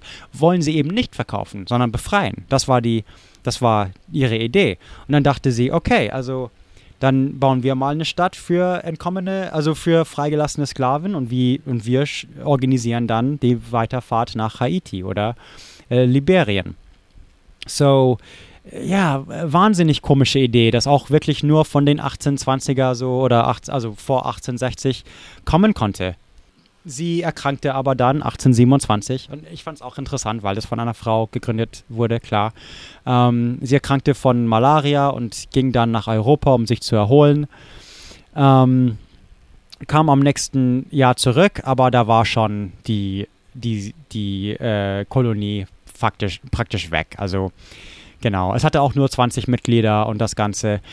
Ja, ich finde das lustig und hier und da hatten sie auch so wie Hippies, so Free Love, also genau, teilweise sogar zwischen Rassen, wirklich früh in amerikanischer Geschichte, aber nicht gleichberechtigt. Okay, 1825 Leute, okay, es ist sehr früh, aber schon, also sehr fortschrittlich für die Zeit, finde ich. Genau, ja. Yeah. Oberlin, Ohio ist eigentlich jetzt eine Oberlin College, aber wurde auch eben als so einen Presbyterian, also auch so einen evangelischen Minister 1833 gegründet. Also 2 Pastoren. Die sahen eben, das war jetzt wieder so eine christliche, utopische Gemeinschaft. Die sahen keine gute, genau wie Mormonen und siebentägige Adventisten auch, sahen sie keine guten christliche Moralität in der Gesellschaft und wollten eben eine neue Gesellschaft gründen als Vorbild für die Rest von Amerika. Lange Geschichte kurz, das war's. Aber jetzt ist das eben noch eine College. Also Oberlin gibt's noch, Leute gehen zu Oberlin und so weiter. Die North American Phalanx, auch gleiches Jahrzehnt, 1843. Das ist Hammer, wie viele 43. Aber so wie gesagt, mindestens 80 oder so. Das erwähne ich jetzt, weil es das noch gibt. Die Hauptgebäude wurde 1972 abgebrannt, also in einem Brand abgebrannt. Ich bin zu heiß und ich bin zu müde. Jesus Christ. Oh, ich rede auch schon eine Stunde. Ja. Genau, aber das ist cool, weil die gibt's noch. Es wurde von einem französischen Philosoph gegründet. Also nochmal, irgend so ein Genie mit großen Ideen und, so eine Modellzivilisation, was auch immer. Und wurde auch organisiert durch Aktien. Aber diesmal kamen 1620 Leute. Also das war einfach erfolgreich genug. Er ist auch by the way, Oberlin ist in Ohio. Ohio ist ziemlich dicht besiedelt heute. Also genau, like that works. Und heute ist es eben ein College. Okay, das könnte eine ganze, Oberlin ist eigentlich faszinierend, könnte eine ganze Folge werden, but whatever. Die Aurora Colony, das ist nämlich in Oregon. Wurde aber sehr früh. Oregon gibt es seit 1858. Das heißt, 10 Jahre nach der Gründung nach der Gründung Oregons hatte die Kolonie schon 600 Leute, 6100 Acres. Eines der Leute, William Kyle, war ein Preuße. Also ich glaube, das war noch also vom preußischen, er ist Preuße. Er machte so einen Schneider-Shop in New York City auf, als er da mit seiner Frau hinzog. Ist dann nach Pennsylvania, hat so Medizin oder sowas in der Richtung studiert. Wurde dann ein Methodist, also wurde von Methodisten beeinflusst. Da gab es einen sehr charismatic Prediger, das ist so eine wiederholte Story, so 1839, mitten in der Great Revival. Genau, auf jeden Fall ließ er sich auch von dieser Welle von Revivalism, so Christentum 2.0 überzeugen und zog erst in diese Bethel Colony in Missouri und schließlich eben Oregon, wo man sie eben heute noch besuchen kann, so als Geisterstadt. Genau. Sie suchten, also von Bethel aus, suchten sie in den pazifischen Nordwesten für einen zweiten Eden. Garden of Eden? Eden, right? Ja. Yeah. Sein Sohn starb von Malaria. Sie gingen über Land 1855. Das ist so mitten, also Oregon Trail und diese ganze Zeit. Oregon Trail selber war, glaube ich, keine Folge, oder? Nee, ja. Yeah. Aber Aurora war cool, weil, okay, also Oregon war noch ziemlich Wildnis. Es war nur bis vor ein paar Jahrzehnte oder so davor. Also ich habe ja eine Lewis and Clark Folge gemacht zumindest. Die haben so die Oregon Trail eröffnet. Lewis und Clark waren so 1806. Davor waren nur die einzigen Weißen auf jeden Fall, waren französische Trapper, russische Trapper, ein paar spanische Siedler, ganz, ganz wenig, ganz, ganz paar, also hier oben in Oregon. Kalifornien war schon sehr weit weg von Mexico City. Also Oregon war so an die Grenze. Spanien sagte, es gehörte ihnen und so weiter und so fort.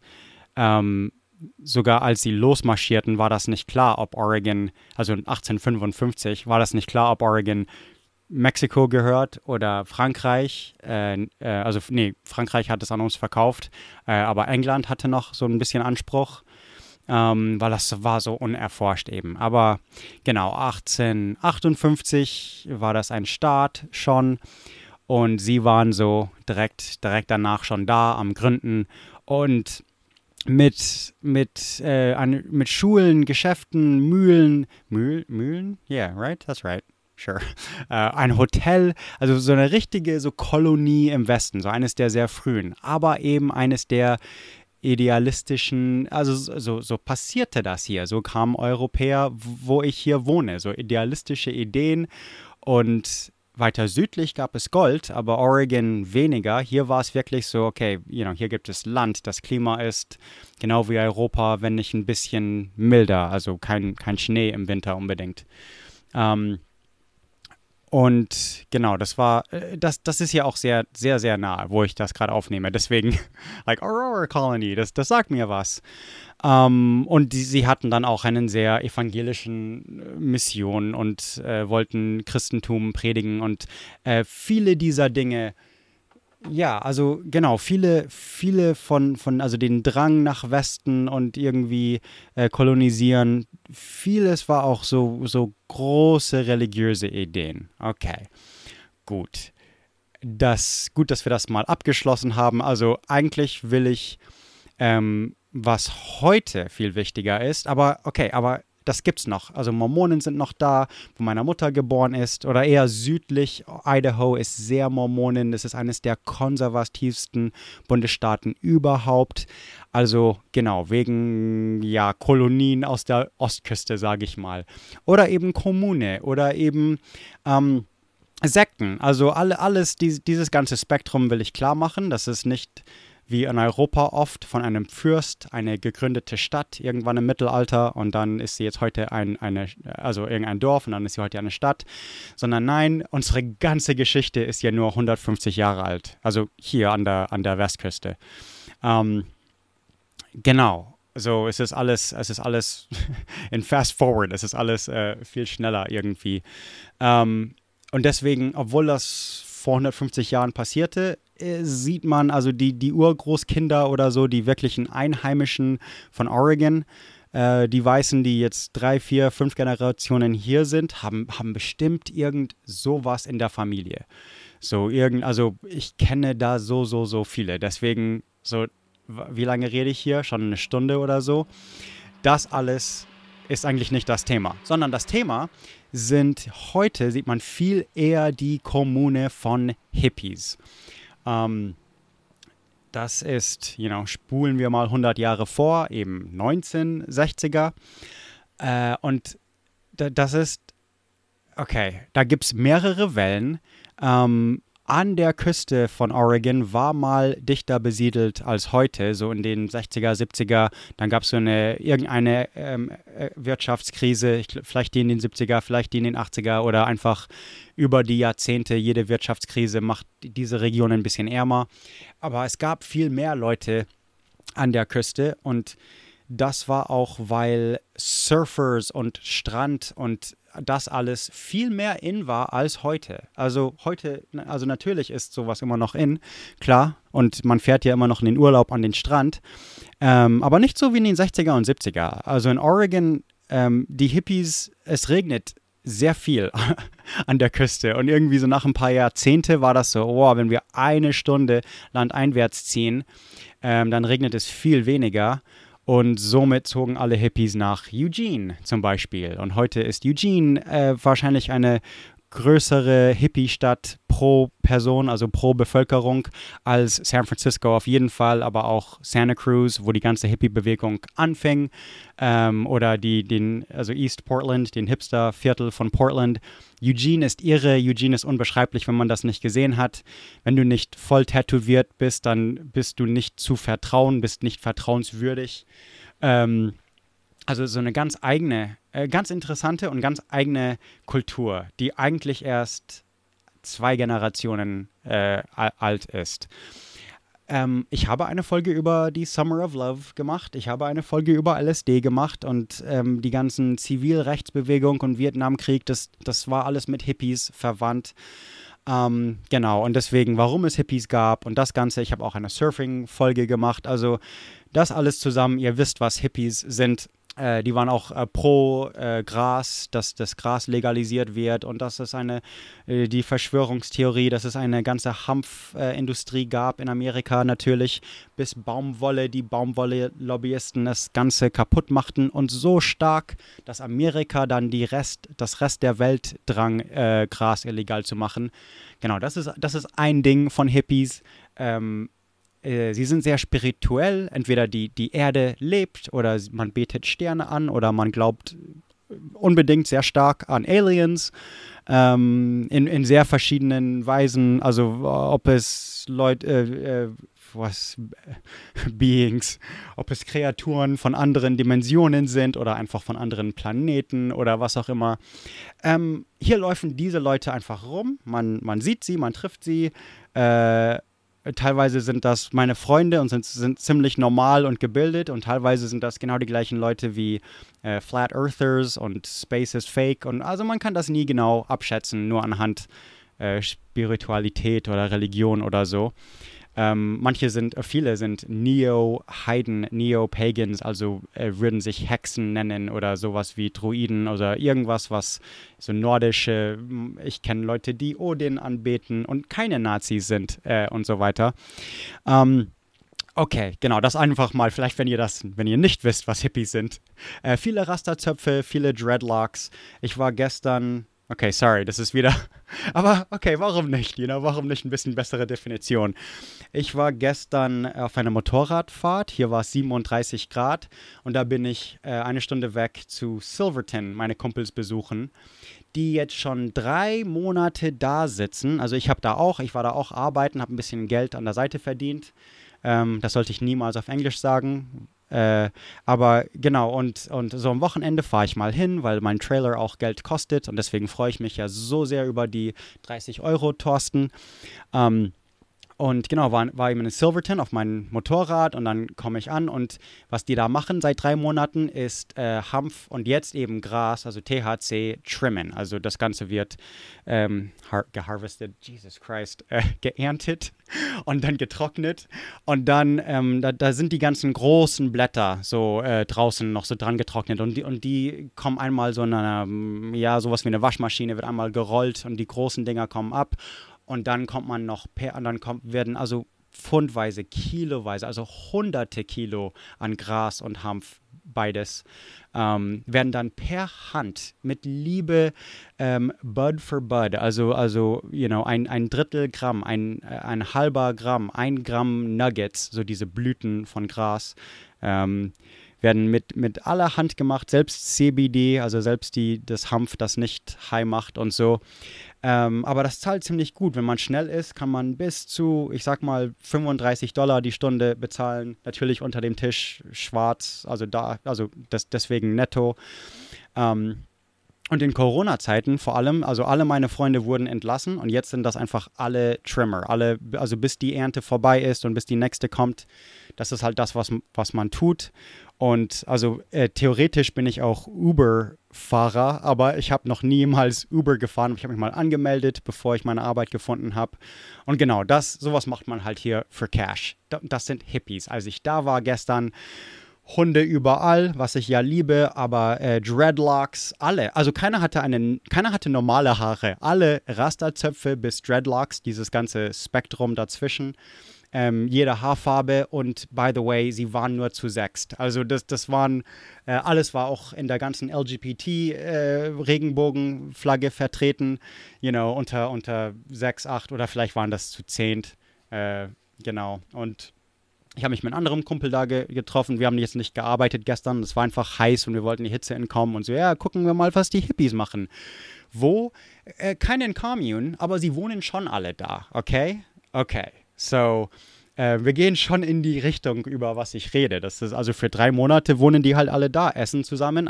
Das sind alles entlassene Chefkochs. Das heißt, jedes Wochenende ist Barbecue über Nacht geräuchert oder irgendwas. Ich hatte gestern irgendein Brisket. Sorry, ich bin zu faul zum Googlen. Brisket. Geräucherte, für 14 Stunden oder sowas geräucherte Barbecue. Es gibt nichts Besseres auf der Welt. Das ist das Beste. Also genau, gestern hatte ich das beste Essen auf der Welt. Also Hippies lassen es sich schon gut gehen, I guess. Es ist ein sehr einfaches Leben. Sie hatten natürlich da irgendwie Family Guy oder irgendein 40 Zoll Fernseher da in so eine Scheune von einem Bauernhof und haben da getrimmt und gelacht und hier und da mal Musik gespielt. Einer hat Pause gemacht und gezockt. Nintendo, was da war. Ja, und lustiges Leben. Das, so wie ich das jetzt gestern gesehen habe, fing eigentlich, in Santa Cruz, aber ich sag mal in San Francisco richtig an. 1967 meinetwegen, so Vietnam war in vollem Schwung. Und es gab die San Francisco Diggers. Das ganz am Anfang von The Summer of Love, also meine Haight and Ashbury Folge, ich glaube, das war die LSD-Folge, du kommst da halt an, also an der Ecke Haight und Ashbury, Haight Street und Ashbury Avenue oder andersrum, keine Ahnung. Das heißt die Haight-Ashbury District, also ist ein Viertel von San Francisco, aber das sind auch 2 Straßen. Und an der Straßenecke heute ist das einfach ein Tourismus-Gedränge, es ist Wahnsinn, so Headshop, also so Bong-Shop nach dem anderen und lauter Kneipen, so mit abgefahrene Kunstszene, aber eigentlich künstlich, weil eigentlich ist es viel zu teuer, dass irgendwelche Künstler oder Hippies oder sogar Barkeeper oder sonst irgendwo da lebt, sondern das ist nur für die Touristen und dann fahren sie wieder 1 Stunde südlich, wo ich gewohnt habe, nach Hause oder irgendwo am Rande von der Stadt. Keiner wohnt in Haight und Ashbury, der kein Millionär ist, sage ich mal. Bisschen übertrieben, aber nicht wirklich. Aber zwischen 1966 und 68 war das sehr anders. Ich habe beschrieben, wie du in einem VW Käfer von, keine Ahnung, Illinois oder sowas ankommst und in Haight und Ashbury erstmal vollkommen verloren bist und einfach mal anhältst. Du hast keinen Plan, wo du übernachten wirst oder so. Höret die Folge, Summer of LSD, glaube ich, heißt sie. Aber tatsächlich gab es da so einen Tisch und da war ein Empfang-Committee und sie würden dich willkommen heißen. Und genau wie in CHOP in Seattle, also CHOP in Seattle hatte da viel Einfluss von Summer of Love, also Haight und Ashbury in San Francisco. Und sie würden dich willkommen heißen und dir irgendwelche Infos geben und sagen, hey, da kannst du deine Haare schneiden lassen, da kannst du was zu essen bekommen, da ist eine Decke, da kannst du übernachten. Und das war eine Commune mitten in der Stadt. Genau wie CHOP in Seattle, also vor einem Monat oder so. Also sehr neu in dieser Hippie-Richtung ist Cedar Moon, das in einem State Park, also wohl illegal, aber irgendwie 7 Acres von Bauernland, Ackerbau, was auch immer, sehr in der Nähe von Portland, also auch nur 1 Stunde weg. Da waren sie bis zu 2004 oder keine Ahnung, auf jeden Fall war ihr Modell so, dass sie sowas wie auch, was ich auch gerne machen würde, wäre so irgendwas wie eine Art Airbnb öffnen, was ich gestern auch gesehen habe. Du kannst einfach ankommen. Jedes Mal, wenn ich in Silverton, sind das andere Leute. Gestern habe ich 4 neue Leute kennengelernt, letztes Mal, also manchmal sind da Leute 2-mal hintereinander, also meine Kumpels, die ich seit 20 Jahren kenne, da sind immer 1 oder 2. Manchmal sind die Mitbewohner von Harley da, manchmal nicht. Gestern war halt Nick da, der gar nicht da wohnt, einfach mal zu sehen, was da läuft. Genau, aber so hat das Cedar Moon außerhalb von Portland auch gemacht. Irgendwie eine Art Miete gezahlt, so ganz niedrig. So wie diese Commune, was ich letzte Woche oder vor 2 Wochen oder was auch immer besucht habe für Toby. Das war auch so ganz billig, so $400 Miete und du kannst kommen und gehen, wann du willst. Also manche Commune wollen hören, dass du 10 Jahre bleiben willst oder dass du für immer da sein willst. Manche sagen, hey, komm rein, bring uns bei, was du kannst. Wir bringen dir bei, was wir können und dann, wenn du keine Lust mehr hast, dann zieh weiter zum nächsten. Genau, auf jeden Fall.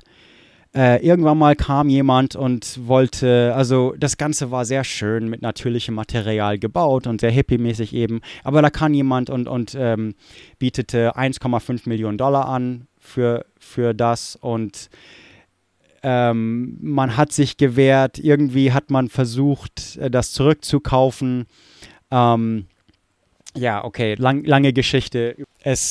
Man kann da, also es gibt 2 originale Häuser, die hatten so eine alte Scheune, aber dann haben sie noch eine Sauna gebaut, eine Yurt, ein rundes, eigentlich aus Mongolien, so von, Genghis Khan, so die Zeiten. So ein Yurt ist ein rundes Zelt, die aber in Oregon mega beliebt sind, sogar als Airbnb und an der Küste. Und da, wo ich war letzte Woche, wohnte auch jemand in einem Yurt, also ein rundes Ding aus, was ist das, Leinwand oder so. Also eben ein Zelt mit so ein bisschen Holzgerüst und ist halt rund.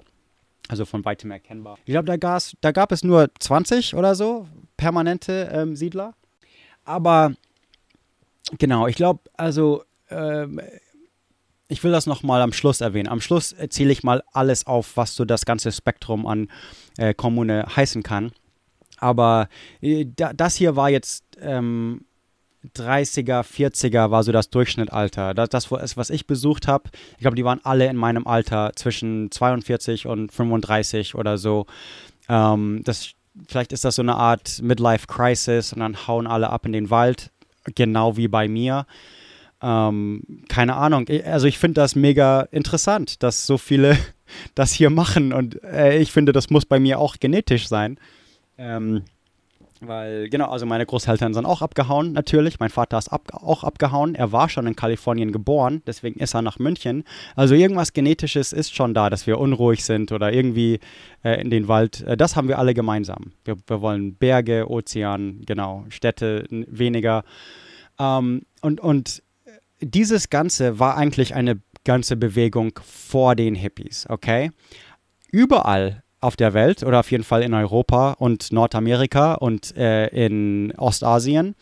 Direkt nach 1945 gab es überall große Bewegungen und ganz viel Energie und Gedanken über, wie haben wir nie einen 3. Weltkrieg. Und in Amerika fing das schon an. Also es gab so alternative Societies, also 15, 20 Jahre vor diese Hippie-Communes, aber das waren die Wurzeln für uns. Also wir kamen alle von Europa und Japan oder Asien zurück nach Hause und sagten, okay, nie wieder und am besten, vielleicht sind Städte giftig oder, also auf jeden Fall wollen wir Communities, wo einfach Frieden so als Philosophie durch alle Adern fließen, einfach so ein Teil von der Community ist. Und keiner hatte was dagegen. Alle in den 40er waren alle cool mit dieser Idee. Dann kam ja der Kalte Krieg und andere Dinge, aber für ein paar Jahre war kein Krieg. Super cool für alle. Für 5 Jahre. Also 1950 war das koreanische Krieg mit Amerika. Also, aber für 5 Jahre, anyways. Auf jeden Fall, manche gaben nie auf. Manche hatte einfach die Idee, dass, Peace, Frieden auf Erden ist, das ist eigentlich, so sollten wir sein, das sollten wir anstreben.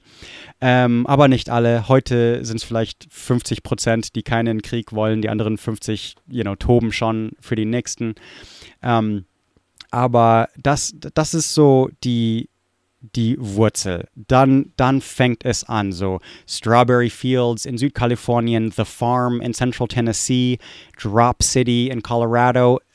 Das sind alles einfach, wenn es euch interessiert, das könnt ihr googeln. Also Strawberry Fields wie Erdbeerfelder, The Farm in Central Tennessee.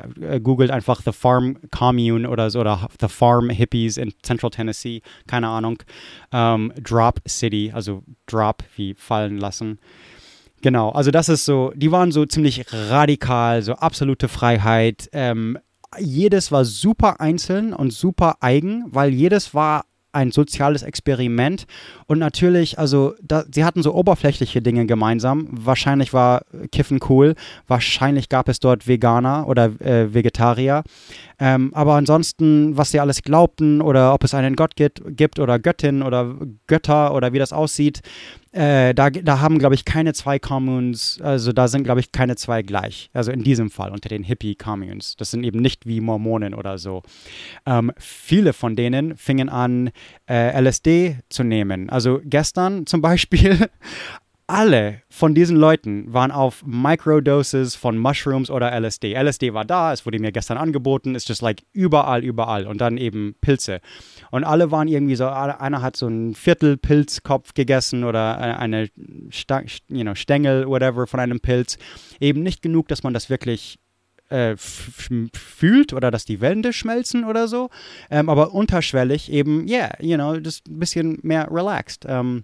Keine Ahnung, es ist, also ich bin ein großer Fan von Psychedelics und Halluzinieren und LSD und das Ganze, großer Fan. Ich empfehle das für alle, die das ertragen können und nicht alle können das ertragen, leider. But genau, das war eben die Zeit, so wie gestern im Wald war das auch, also überall, weil es gibt einfach keine Autorität oder Polizisten oder was auch immer, da kannst du halt auch 8 Stunden mal drauf sein und mit Bäumen reden. I don't know. Das finde ich super. Die Ant Farm, Ameisenfarm, war bekannt für viele Künstler.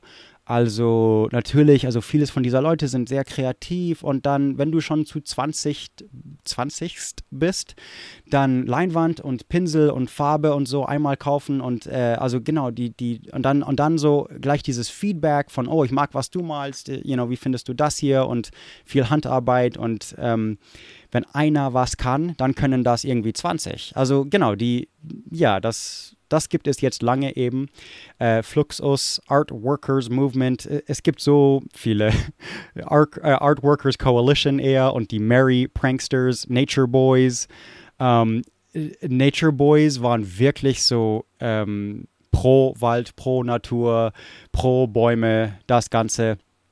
Das alles, also diese grüne Bewegung ist die gleiche Zeit wie Vietnam. Teilweise ich weiß nicht, wo die Grüne Partei bei euch herkommt oder wo diese Bewegung herkommt. Dieses Environmental Movement sieht in Amerika sehr anders aus als in Deutschland. In Deutschland ist es ja, also ihr habt die Grüne Partei. Wir haben auch die Green Party, aber es ist uns allen total egal. Also keiner würde für die Grüne Partei hier wählen. Ich auch nicht. Aus Gründen, die ich erklären könnte. Weil es eben nicht die deutsche Grüne Partei ist. Aber im Vietnam, also bei uns ist es vielleicht ein bisschen anders, weil wir haben Platz für Landfills und dass wir unser Land verdrecken können. Wir sind immer noch sehr schlecht mit Recyceln. Also wir haben es immer noch nicht so richtig gepeilt, wie Recyceln geht. Wir verbrennen immer noch Papier, also im Hintergarten und Holz und ja, Plastik. Also, aber in den Vietnamkrieg haben wir ganz üble Environmental Dinge gemacht. Und zwar, um die Nordvietnamesen leichter im Dschungel zu sehen, haben wir einfach mit Agent Orange und DDT, also mit Peste und Herbiziden und alles, einfach den ganzen kompletten Dschungel vernichtet von Vietnam und teilweise Laos und Kambodien.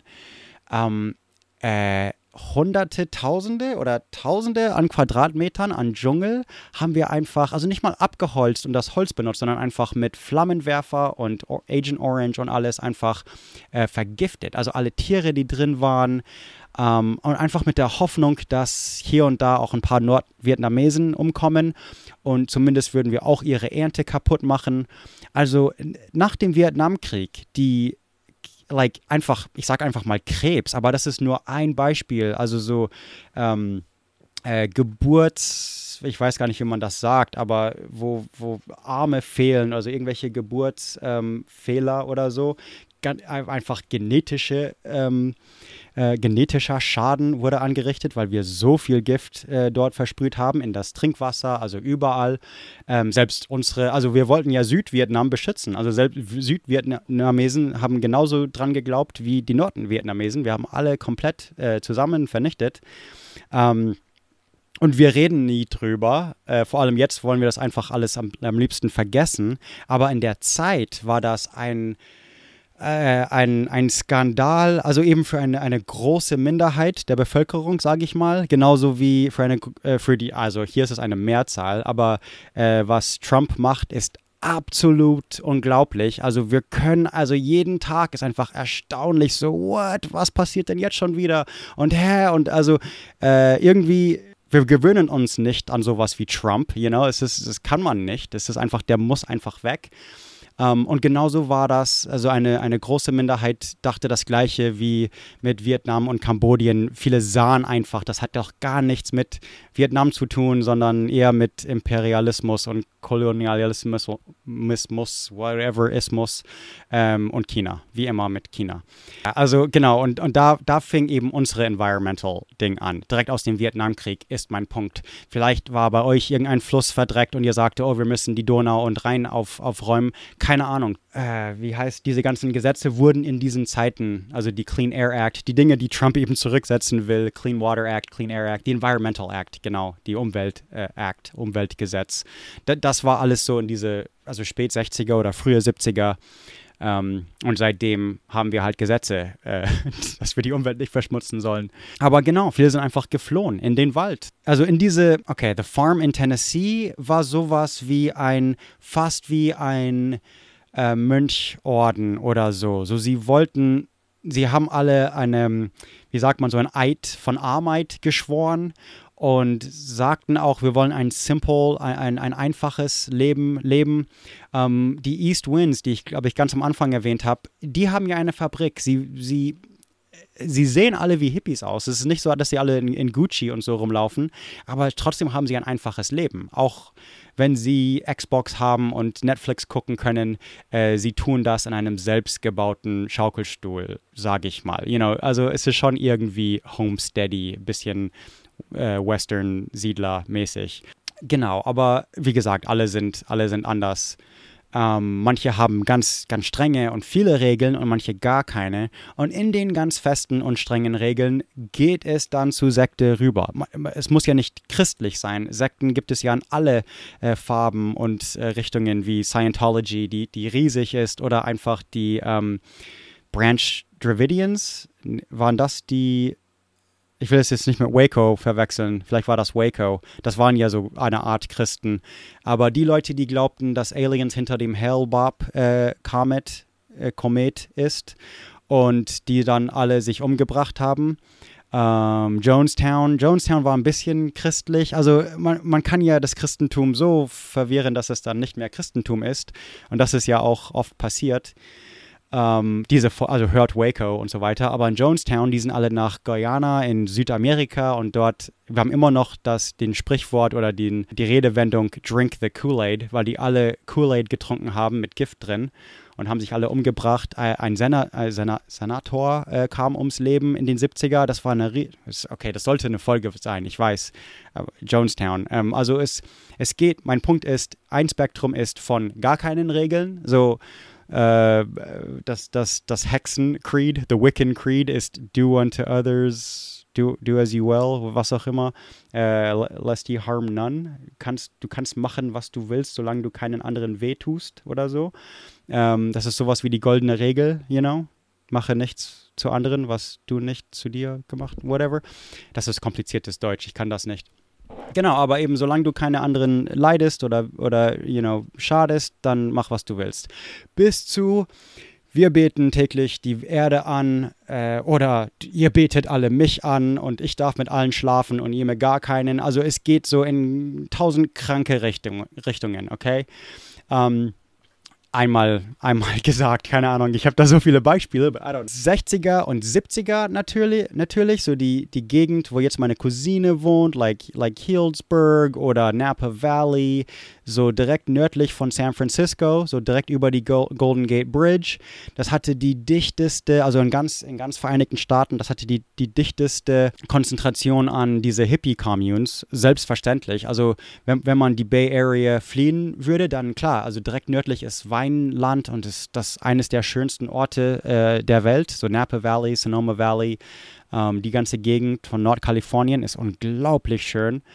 Alleine da gibt es so, Shangri-Las, sogar die Shangri-La hießen Albion Nation, The Radical Ferry oder so.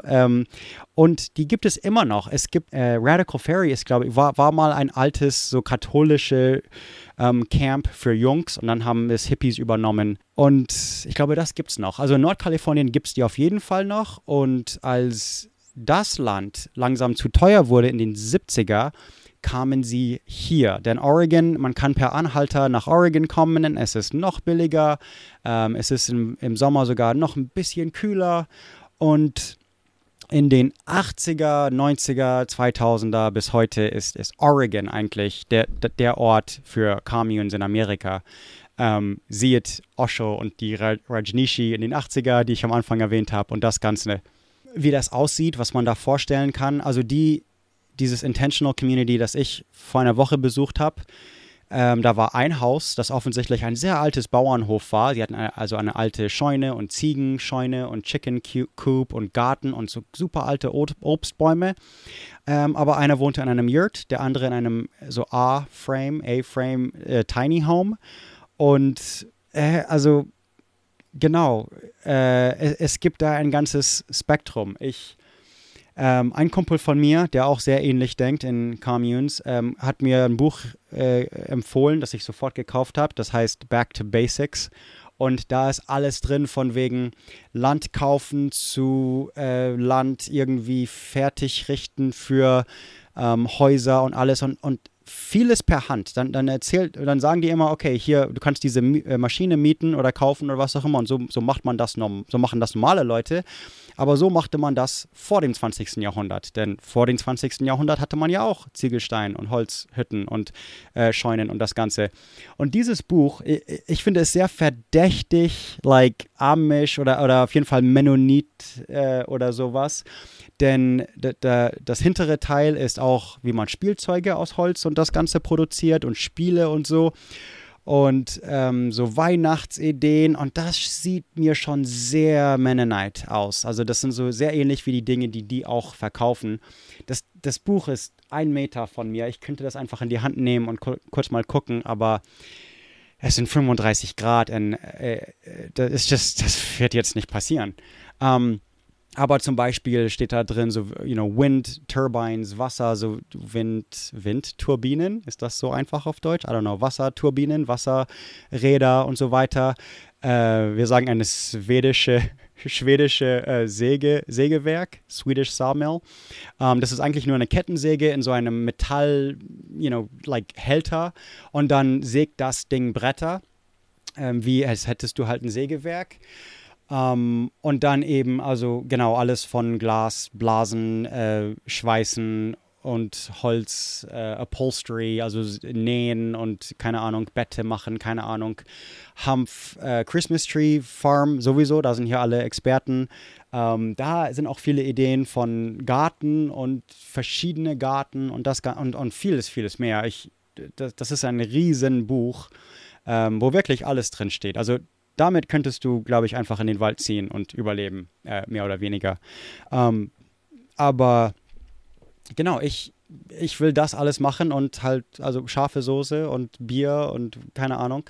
Da ist auch ein ganzes Kapitel über Ziegen und Chickens und den Vorteil von ein ganzes Ökosystem und das Ganze haben. Also eben, wie man einen Bauernhof führt oder, sowas in der Art.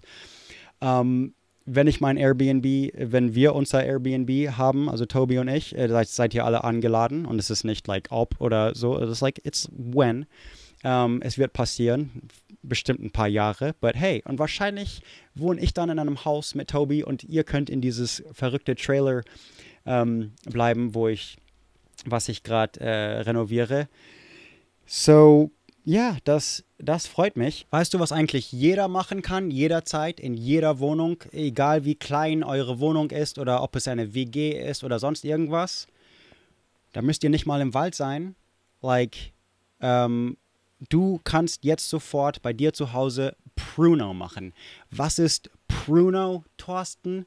Diese Folge kommt von einem kleinen Gespräch von Twitter.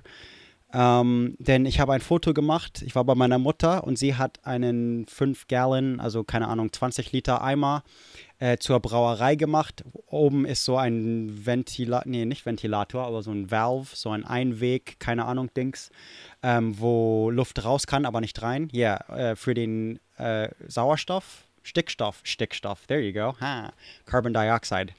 Also in der Brauprozess in Bier gibt es ja Stickstoff ab. Genau, und dann wurde das Ganze in so eine Mülltüte gewickelt. Und das Ding muss ja nur also Ale, es ist kein Lagerbier, sondern Ale, also nicht untergärig, sondern obergärig oder whatever. Das heißt, man kann es wärmer lagern bei Zimmertemperatur. Normalerweise braut man Ale. Und das heißt, meine Mutter hatte das direkt neben ihrer Toilette im Gästeklo. Ja, und das Bier wird genauso schmecken. Also, it's all the same. Das Ganze ist steril eingepackt und keine Luft kommt rein, nur Luft raus. Und da sagten ein paar Leute eigentlich, warum nicht gleich Prison Wine? Prison Wine ist, also wir sagen, eigentlich sagen wir Pruno, also Pruno ist gleich Prison Wine. Es ist ein alkoholisches Getränk, das sehr wenig, wenn eigentlich gar nichts mit Wein zu tun hat. Pruno wird in einer Plastiktüte gebraut, in einer Toilette, weil man das im Gefängnis macht. Okay, genau, es gibt im Gefängnis Alkohol bei uns. Ich habe das, glaube ich, habe ich das in der Gefängnisfolge erwähnt? I don't remember. Ich habe erwähnt, wie man Waffen versteckt und keine Ahnung und hier und das, aber vielleicht habe ich Pruno vergessen. Es ist aus was auch immer die gerade in den Cafeteria haben. Äpfel, Orangen, Fruit Cocktail Saft. Also genau, einfach so aus der Dose, irgendein Fruit Cocktail, Apfelsaft, Birnen, also was auch immer also Orangensaft, was auch immer. Hard Candy, also Bonbons, normale Bonbons. Zucker oder Mais-Sirup natürlich. Und dann halt was auch immer. Also Ketchup ist, glaube ich, eines der berüchtigten Dings, was oft in Pruno kommt.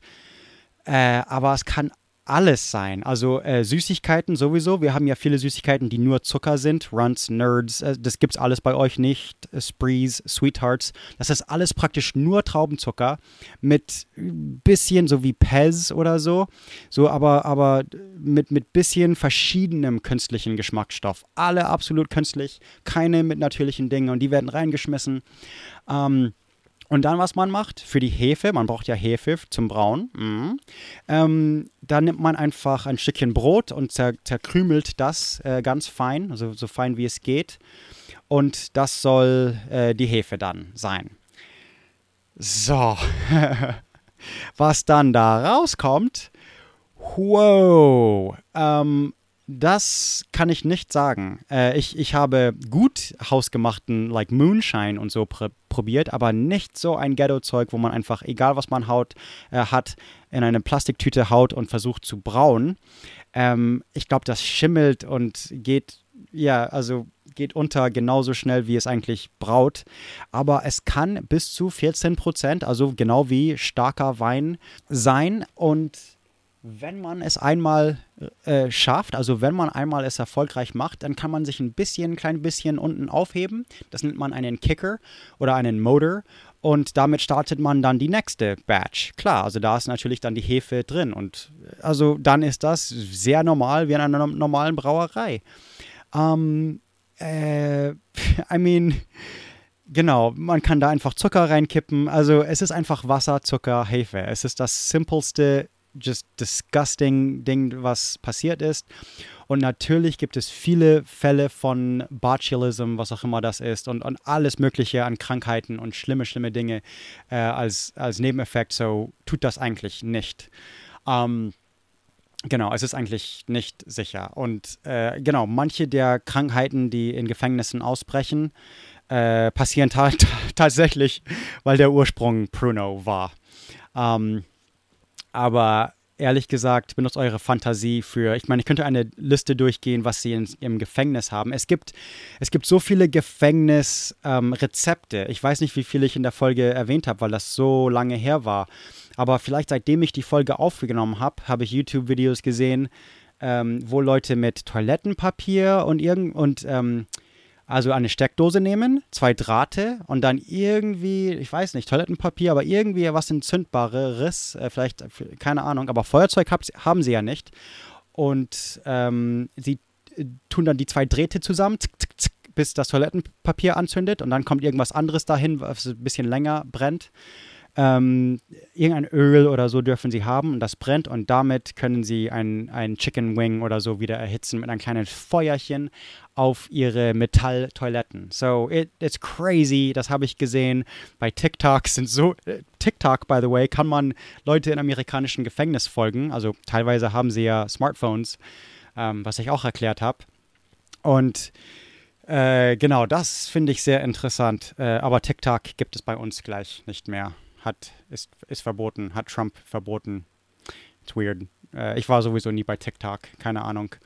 Okay, was wollte ich sagen? Ich glaube, normalerweise ist Pruno eher bei 2-4%, okay? Eher ein sehr schwaches Alkohol, weil es ist ja nicht leicht, aus Süßigkeiten Bier zu brauen.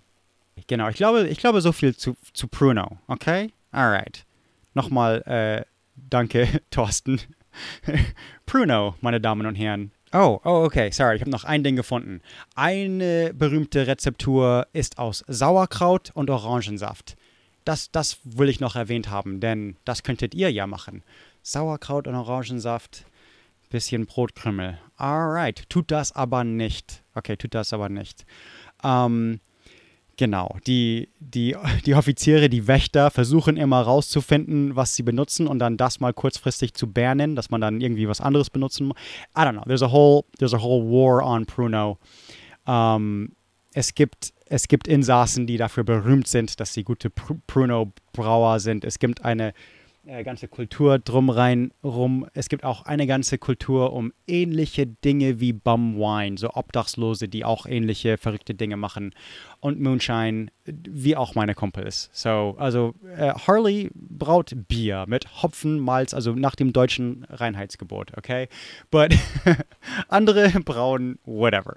Genau, und dann zum Schluss, was ich super finde, und ich hoffe, Toby ist mir jetzt nicht böse, aber super, um klarzumachen, was die ganzen Spektren sein können. Also ist das eine religiöse Sekte? Sind das verrückte Hippies, wo wir gar kein Fleisch essen dürfen? Oder sind das Kannibalen? I don't know. Sind das Odin-Anbeter, die doch Nazis sind? Es gibt auch Nazis im Wald, by the way. Also es kann wirklich alles sein. Und Toby hat das mal, als ich ein bisschen versucht habe zu erklären, so diese Folge, so was es alles sein könnte, wo ich gleich hinfahre, wo er mich hinschickt. Ich, so like, by the way, ich hoffe, wenn es da keinen Empfang gibt und das sind doch irgendwelche verrückten Nazi-Kannibalen, dann, I love you and leb wohl. Aber genau, dann hat Toby das Ganze ein bisschen durchdacht und also das waren Kosher-Leute, völlig normale Leute. Ich glaube, ich habe das schon am Anfang erwähnt. Ich rede viel zu lange und deswegen weiß ich nicht mehr, was ich gesagt habe. Aber Toby schrieb mir eine Liste Fragen, die ich denen fragen soll. Und ich bin halt zu der Commune hin.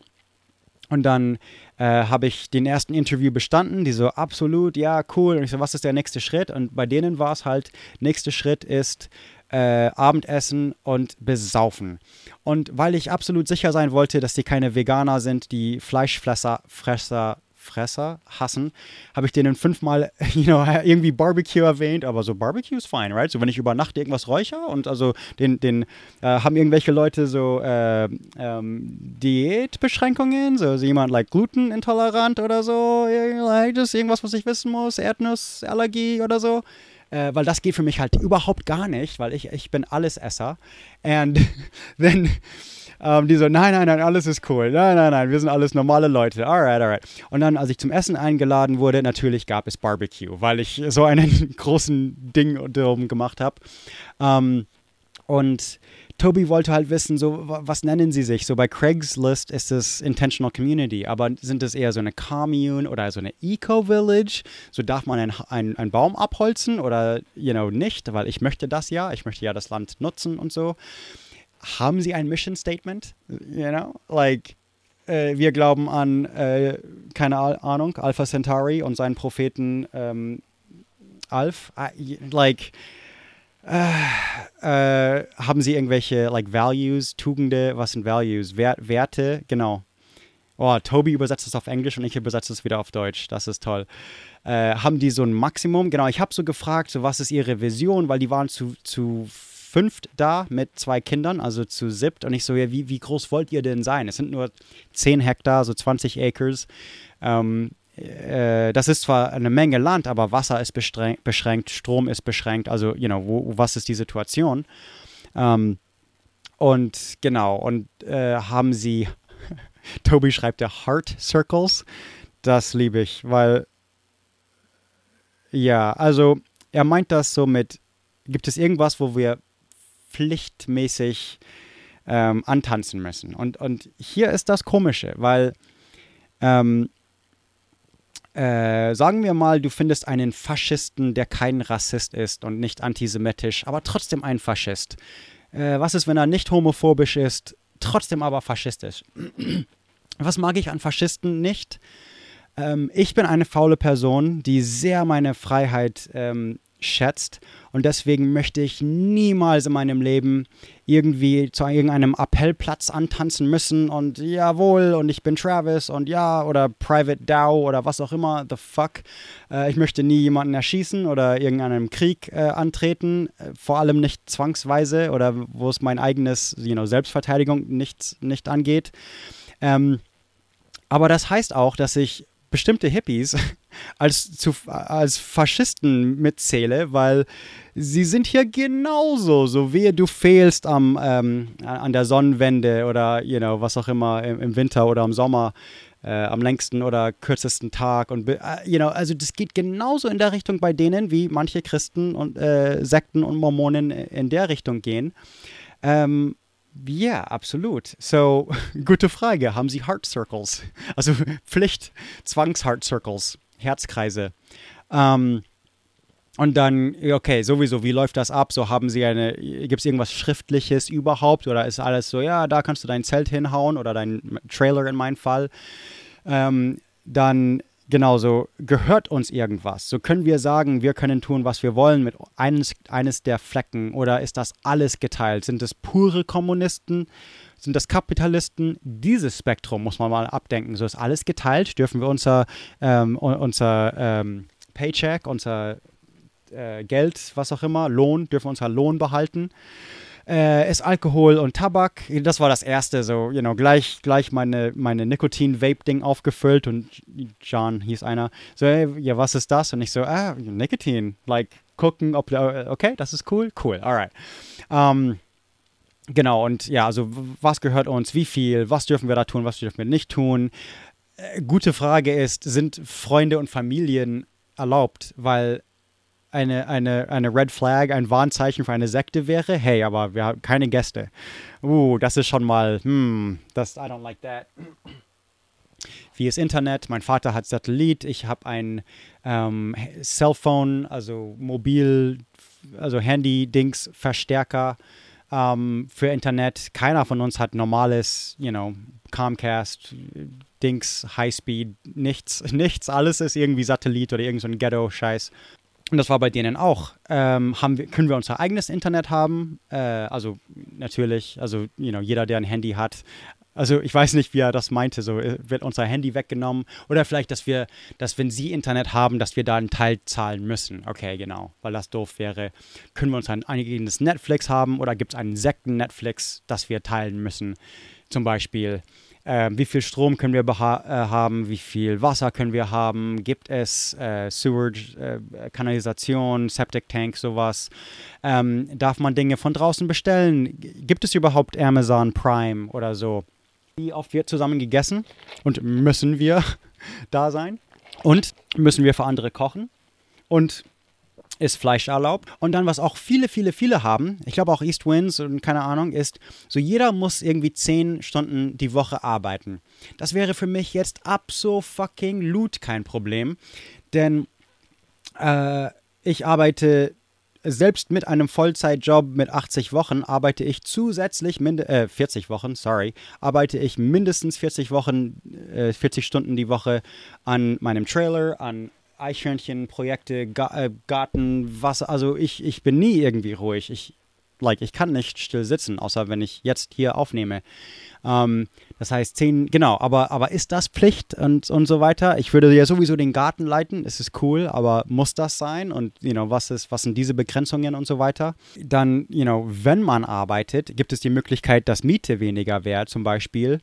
Müssen wir uns um Kinder sorgen? Weil das ist ja eine gute Frage. So viele Kommunen haben so ein It takes a village to raise a child Philosophie. Und genau, ich habe mit Absicht keine Kinder. Ich war heute beim Kindergeburtstag von meinem Neffen und ich war 3 Stunden da und see ya. Ja, und mehr nicht. Das ist cool. Ich liebe Kinder. Für 3 Stunden. That's awesome. Ich liebe Kinder für 3 Stunden. Fantastic. Können wir unser eigenes Essen kaufen? Klar. Können wir unsere Jobs behalten? Können wir Vollzeit arbeiten? Manche Kommunen, und ich sage da wahrscheinlich schon eher Sekten, verbieten sowas. Und das ist schon sehr verdächtig. Und dann natürlich darf man dann den Lohn behalten. Das muss man extra fragen. Dürfen wir die Kommune oder die Gemeinschaft verlassen für Wochenendtrips oder Feiertage oder so? Diese Frage habe ich nicht. Solche Fragen muss man ehrlich gesagt nicht fragen, weil da checkt man einfach sofort so, hey, okay, und Wilhelmina ist 2 Meilen weg und da ist das nächste Walmart und bla bla bla. Ich habe über Fischen gefragt und die so, ja, überall ist Fischen, da 3 Meilen, da 2 Meilen. Und wäre es anders, würden die sagen, oh, you know what, Wilhelmina, der nächste Dorf, das ist der Teufel, da wohnen nur Satanisten, da gehen keiner hin, Wilhelmina ist strengstens verboten. Dann würde ich halt sagen, okay, peace, see ya. Dürfen unser eigenes Auto besitzen. Was ist mit meinem Motorrad? Ist das okay? Da, klar. Und dann ist das so ein Cost-Sharing-Ding. Also nochmal mit Lohn. Also das ist eigentlich überflüssig, weil wenn wir schon eine feste Miete haben und wir dürfen unsere Löhne behalten, dann ist es ja klar. Dann, genau. Aber manche sagen, okay, du hast so kalt ist 400 im Monat, aber dann hast du noch so, wir kaufen so und so viel Holz oder Benzin zusammen oder wir kaufen Essen zusammen oder Rohmaterial, das Essen für die Hühner oder das wird alles zusammen gekauft. Also so, wieder Art Sozialismus oder so. Genau. Müssen wir extra zahlen für Essen oder oder geht das einfach jeder spendiert mal, also genau, so ganz, ganz praktische Dinge. Tobi ist ja Deutscher.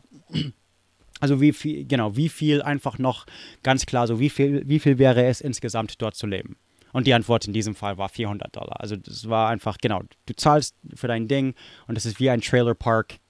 Du musst keinen sehen oder du kannst sie alle jeden Tag ständig sehen, weil alle waren so ziemlich extrovertiert, so mega freundlich und so.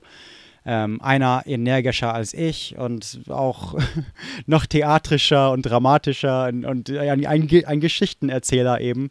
Und das war der auch das Barbecue gemacht hat und er musste mir erklären, wie seine Abuelita, er war Mexikaner und just the whole story is yeah, cool. Oder man könnte das Ganze ignorieren und einfach mit Trailer privat essen. Was hält ihr denn von dem Ganzen? Ich frage das nur rhetorisch, ihr müsst mir das nicht tweeten. 2017, Björn Grinde und Ragnhild Bang-Ness, das sind 2 Norweger und für mich ihr seid Norweger. Es ist ich sehe keinen Unterschied. Für mich, ihr hört euch alle gleich an. Aber Norwegian Institute of Public Health, Norwegian Institute für öffentliche Gesundheit or whatever, haben irgend so ein Paper geschrieben von so Quality of Life, so Lebensqualität, Lebensqualität, that's right. Unter Nordamerikaner, auch Kanadier natürlich, ein paar Mexikaner bestimmt, die in Intentional Communities wohnen. Also das war spezifisch über die Situation, in der ich gewesen wäre letzte Woche. Das war eine Intentional Community. Und David Sloan Wilson, ich glaube, das ist ein Binghamton University. Okay, und dann Ian McDonald. Sind das Tommys? Ja, ich glaube, das sind 2 Engländer. I don't know. Auf jeden Fall, where the fuck is Binghamton University? Ian McDonald, das hört sich eher wie ein Engländer an. David Sloan, ja, okay, those are 2 fucking Brits, genau. Also 4 Europäer haben ein paar Dinger geschrieben insgesamt haben sie über 1000 Leute kontaktiert, die in solche Intentional Communities wohnen.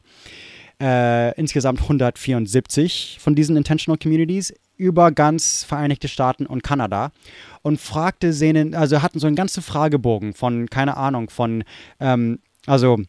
hatte mit dieses Satisfaction with Life Scale, SWLS, dieses, Skala? Nee, keine Ahnung, aber so ein Maßstab an, wie befriedigt man, wie zufrieden man ist mit dem Leben, right? Also riese Fragenbogen, über 1000 Leute gefragt und was sagen sie? In 2008 hat man generell die Dings gefragt und 2017 eben diese Kommunen-Leute. Und ja, also klar, was soll ich sagen? Natürlich sind die Hippies happier. Natürlich sind die Hippies mit ihrem Leben zufriedener als eingequetschte Menschen in der Stadt. Ihr seid da nicht überrascht, oder? Alright, take it easy. Have a nice day. Hi, this is Paige from Giggly Squad, and I want to talk to you about Splash Refresher and my water intake. Okay, so you guys obviously know that I'm a hydrated girly, but sometimes when you drink that much water, it starts to just taste bland, and you're just like, I need something to spice it up. That's why I love Splash Refresher. It has 0 sugar, 0 calories, and it's a splash of sweetness. And they come in 5 different flavors. They're so good. Wild berry, acai grape, pineapple mango, lemon, and mandarin orange. My favorite is the wild berry because I just love a berry. So if you're like me and you're drinking water all day, then try Splash Refresher. It's going to absolutely change your water game, and it's good for you.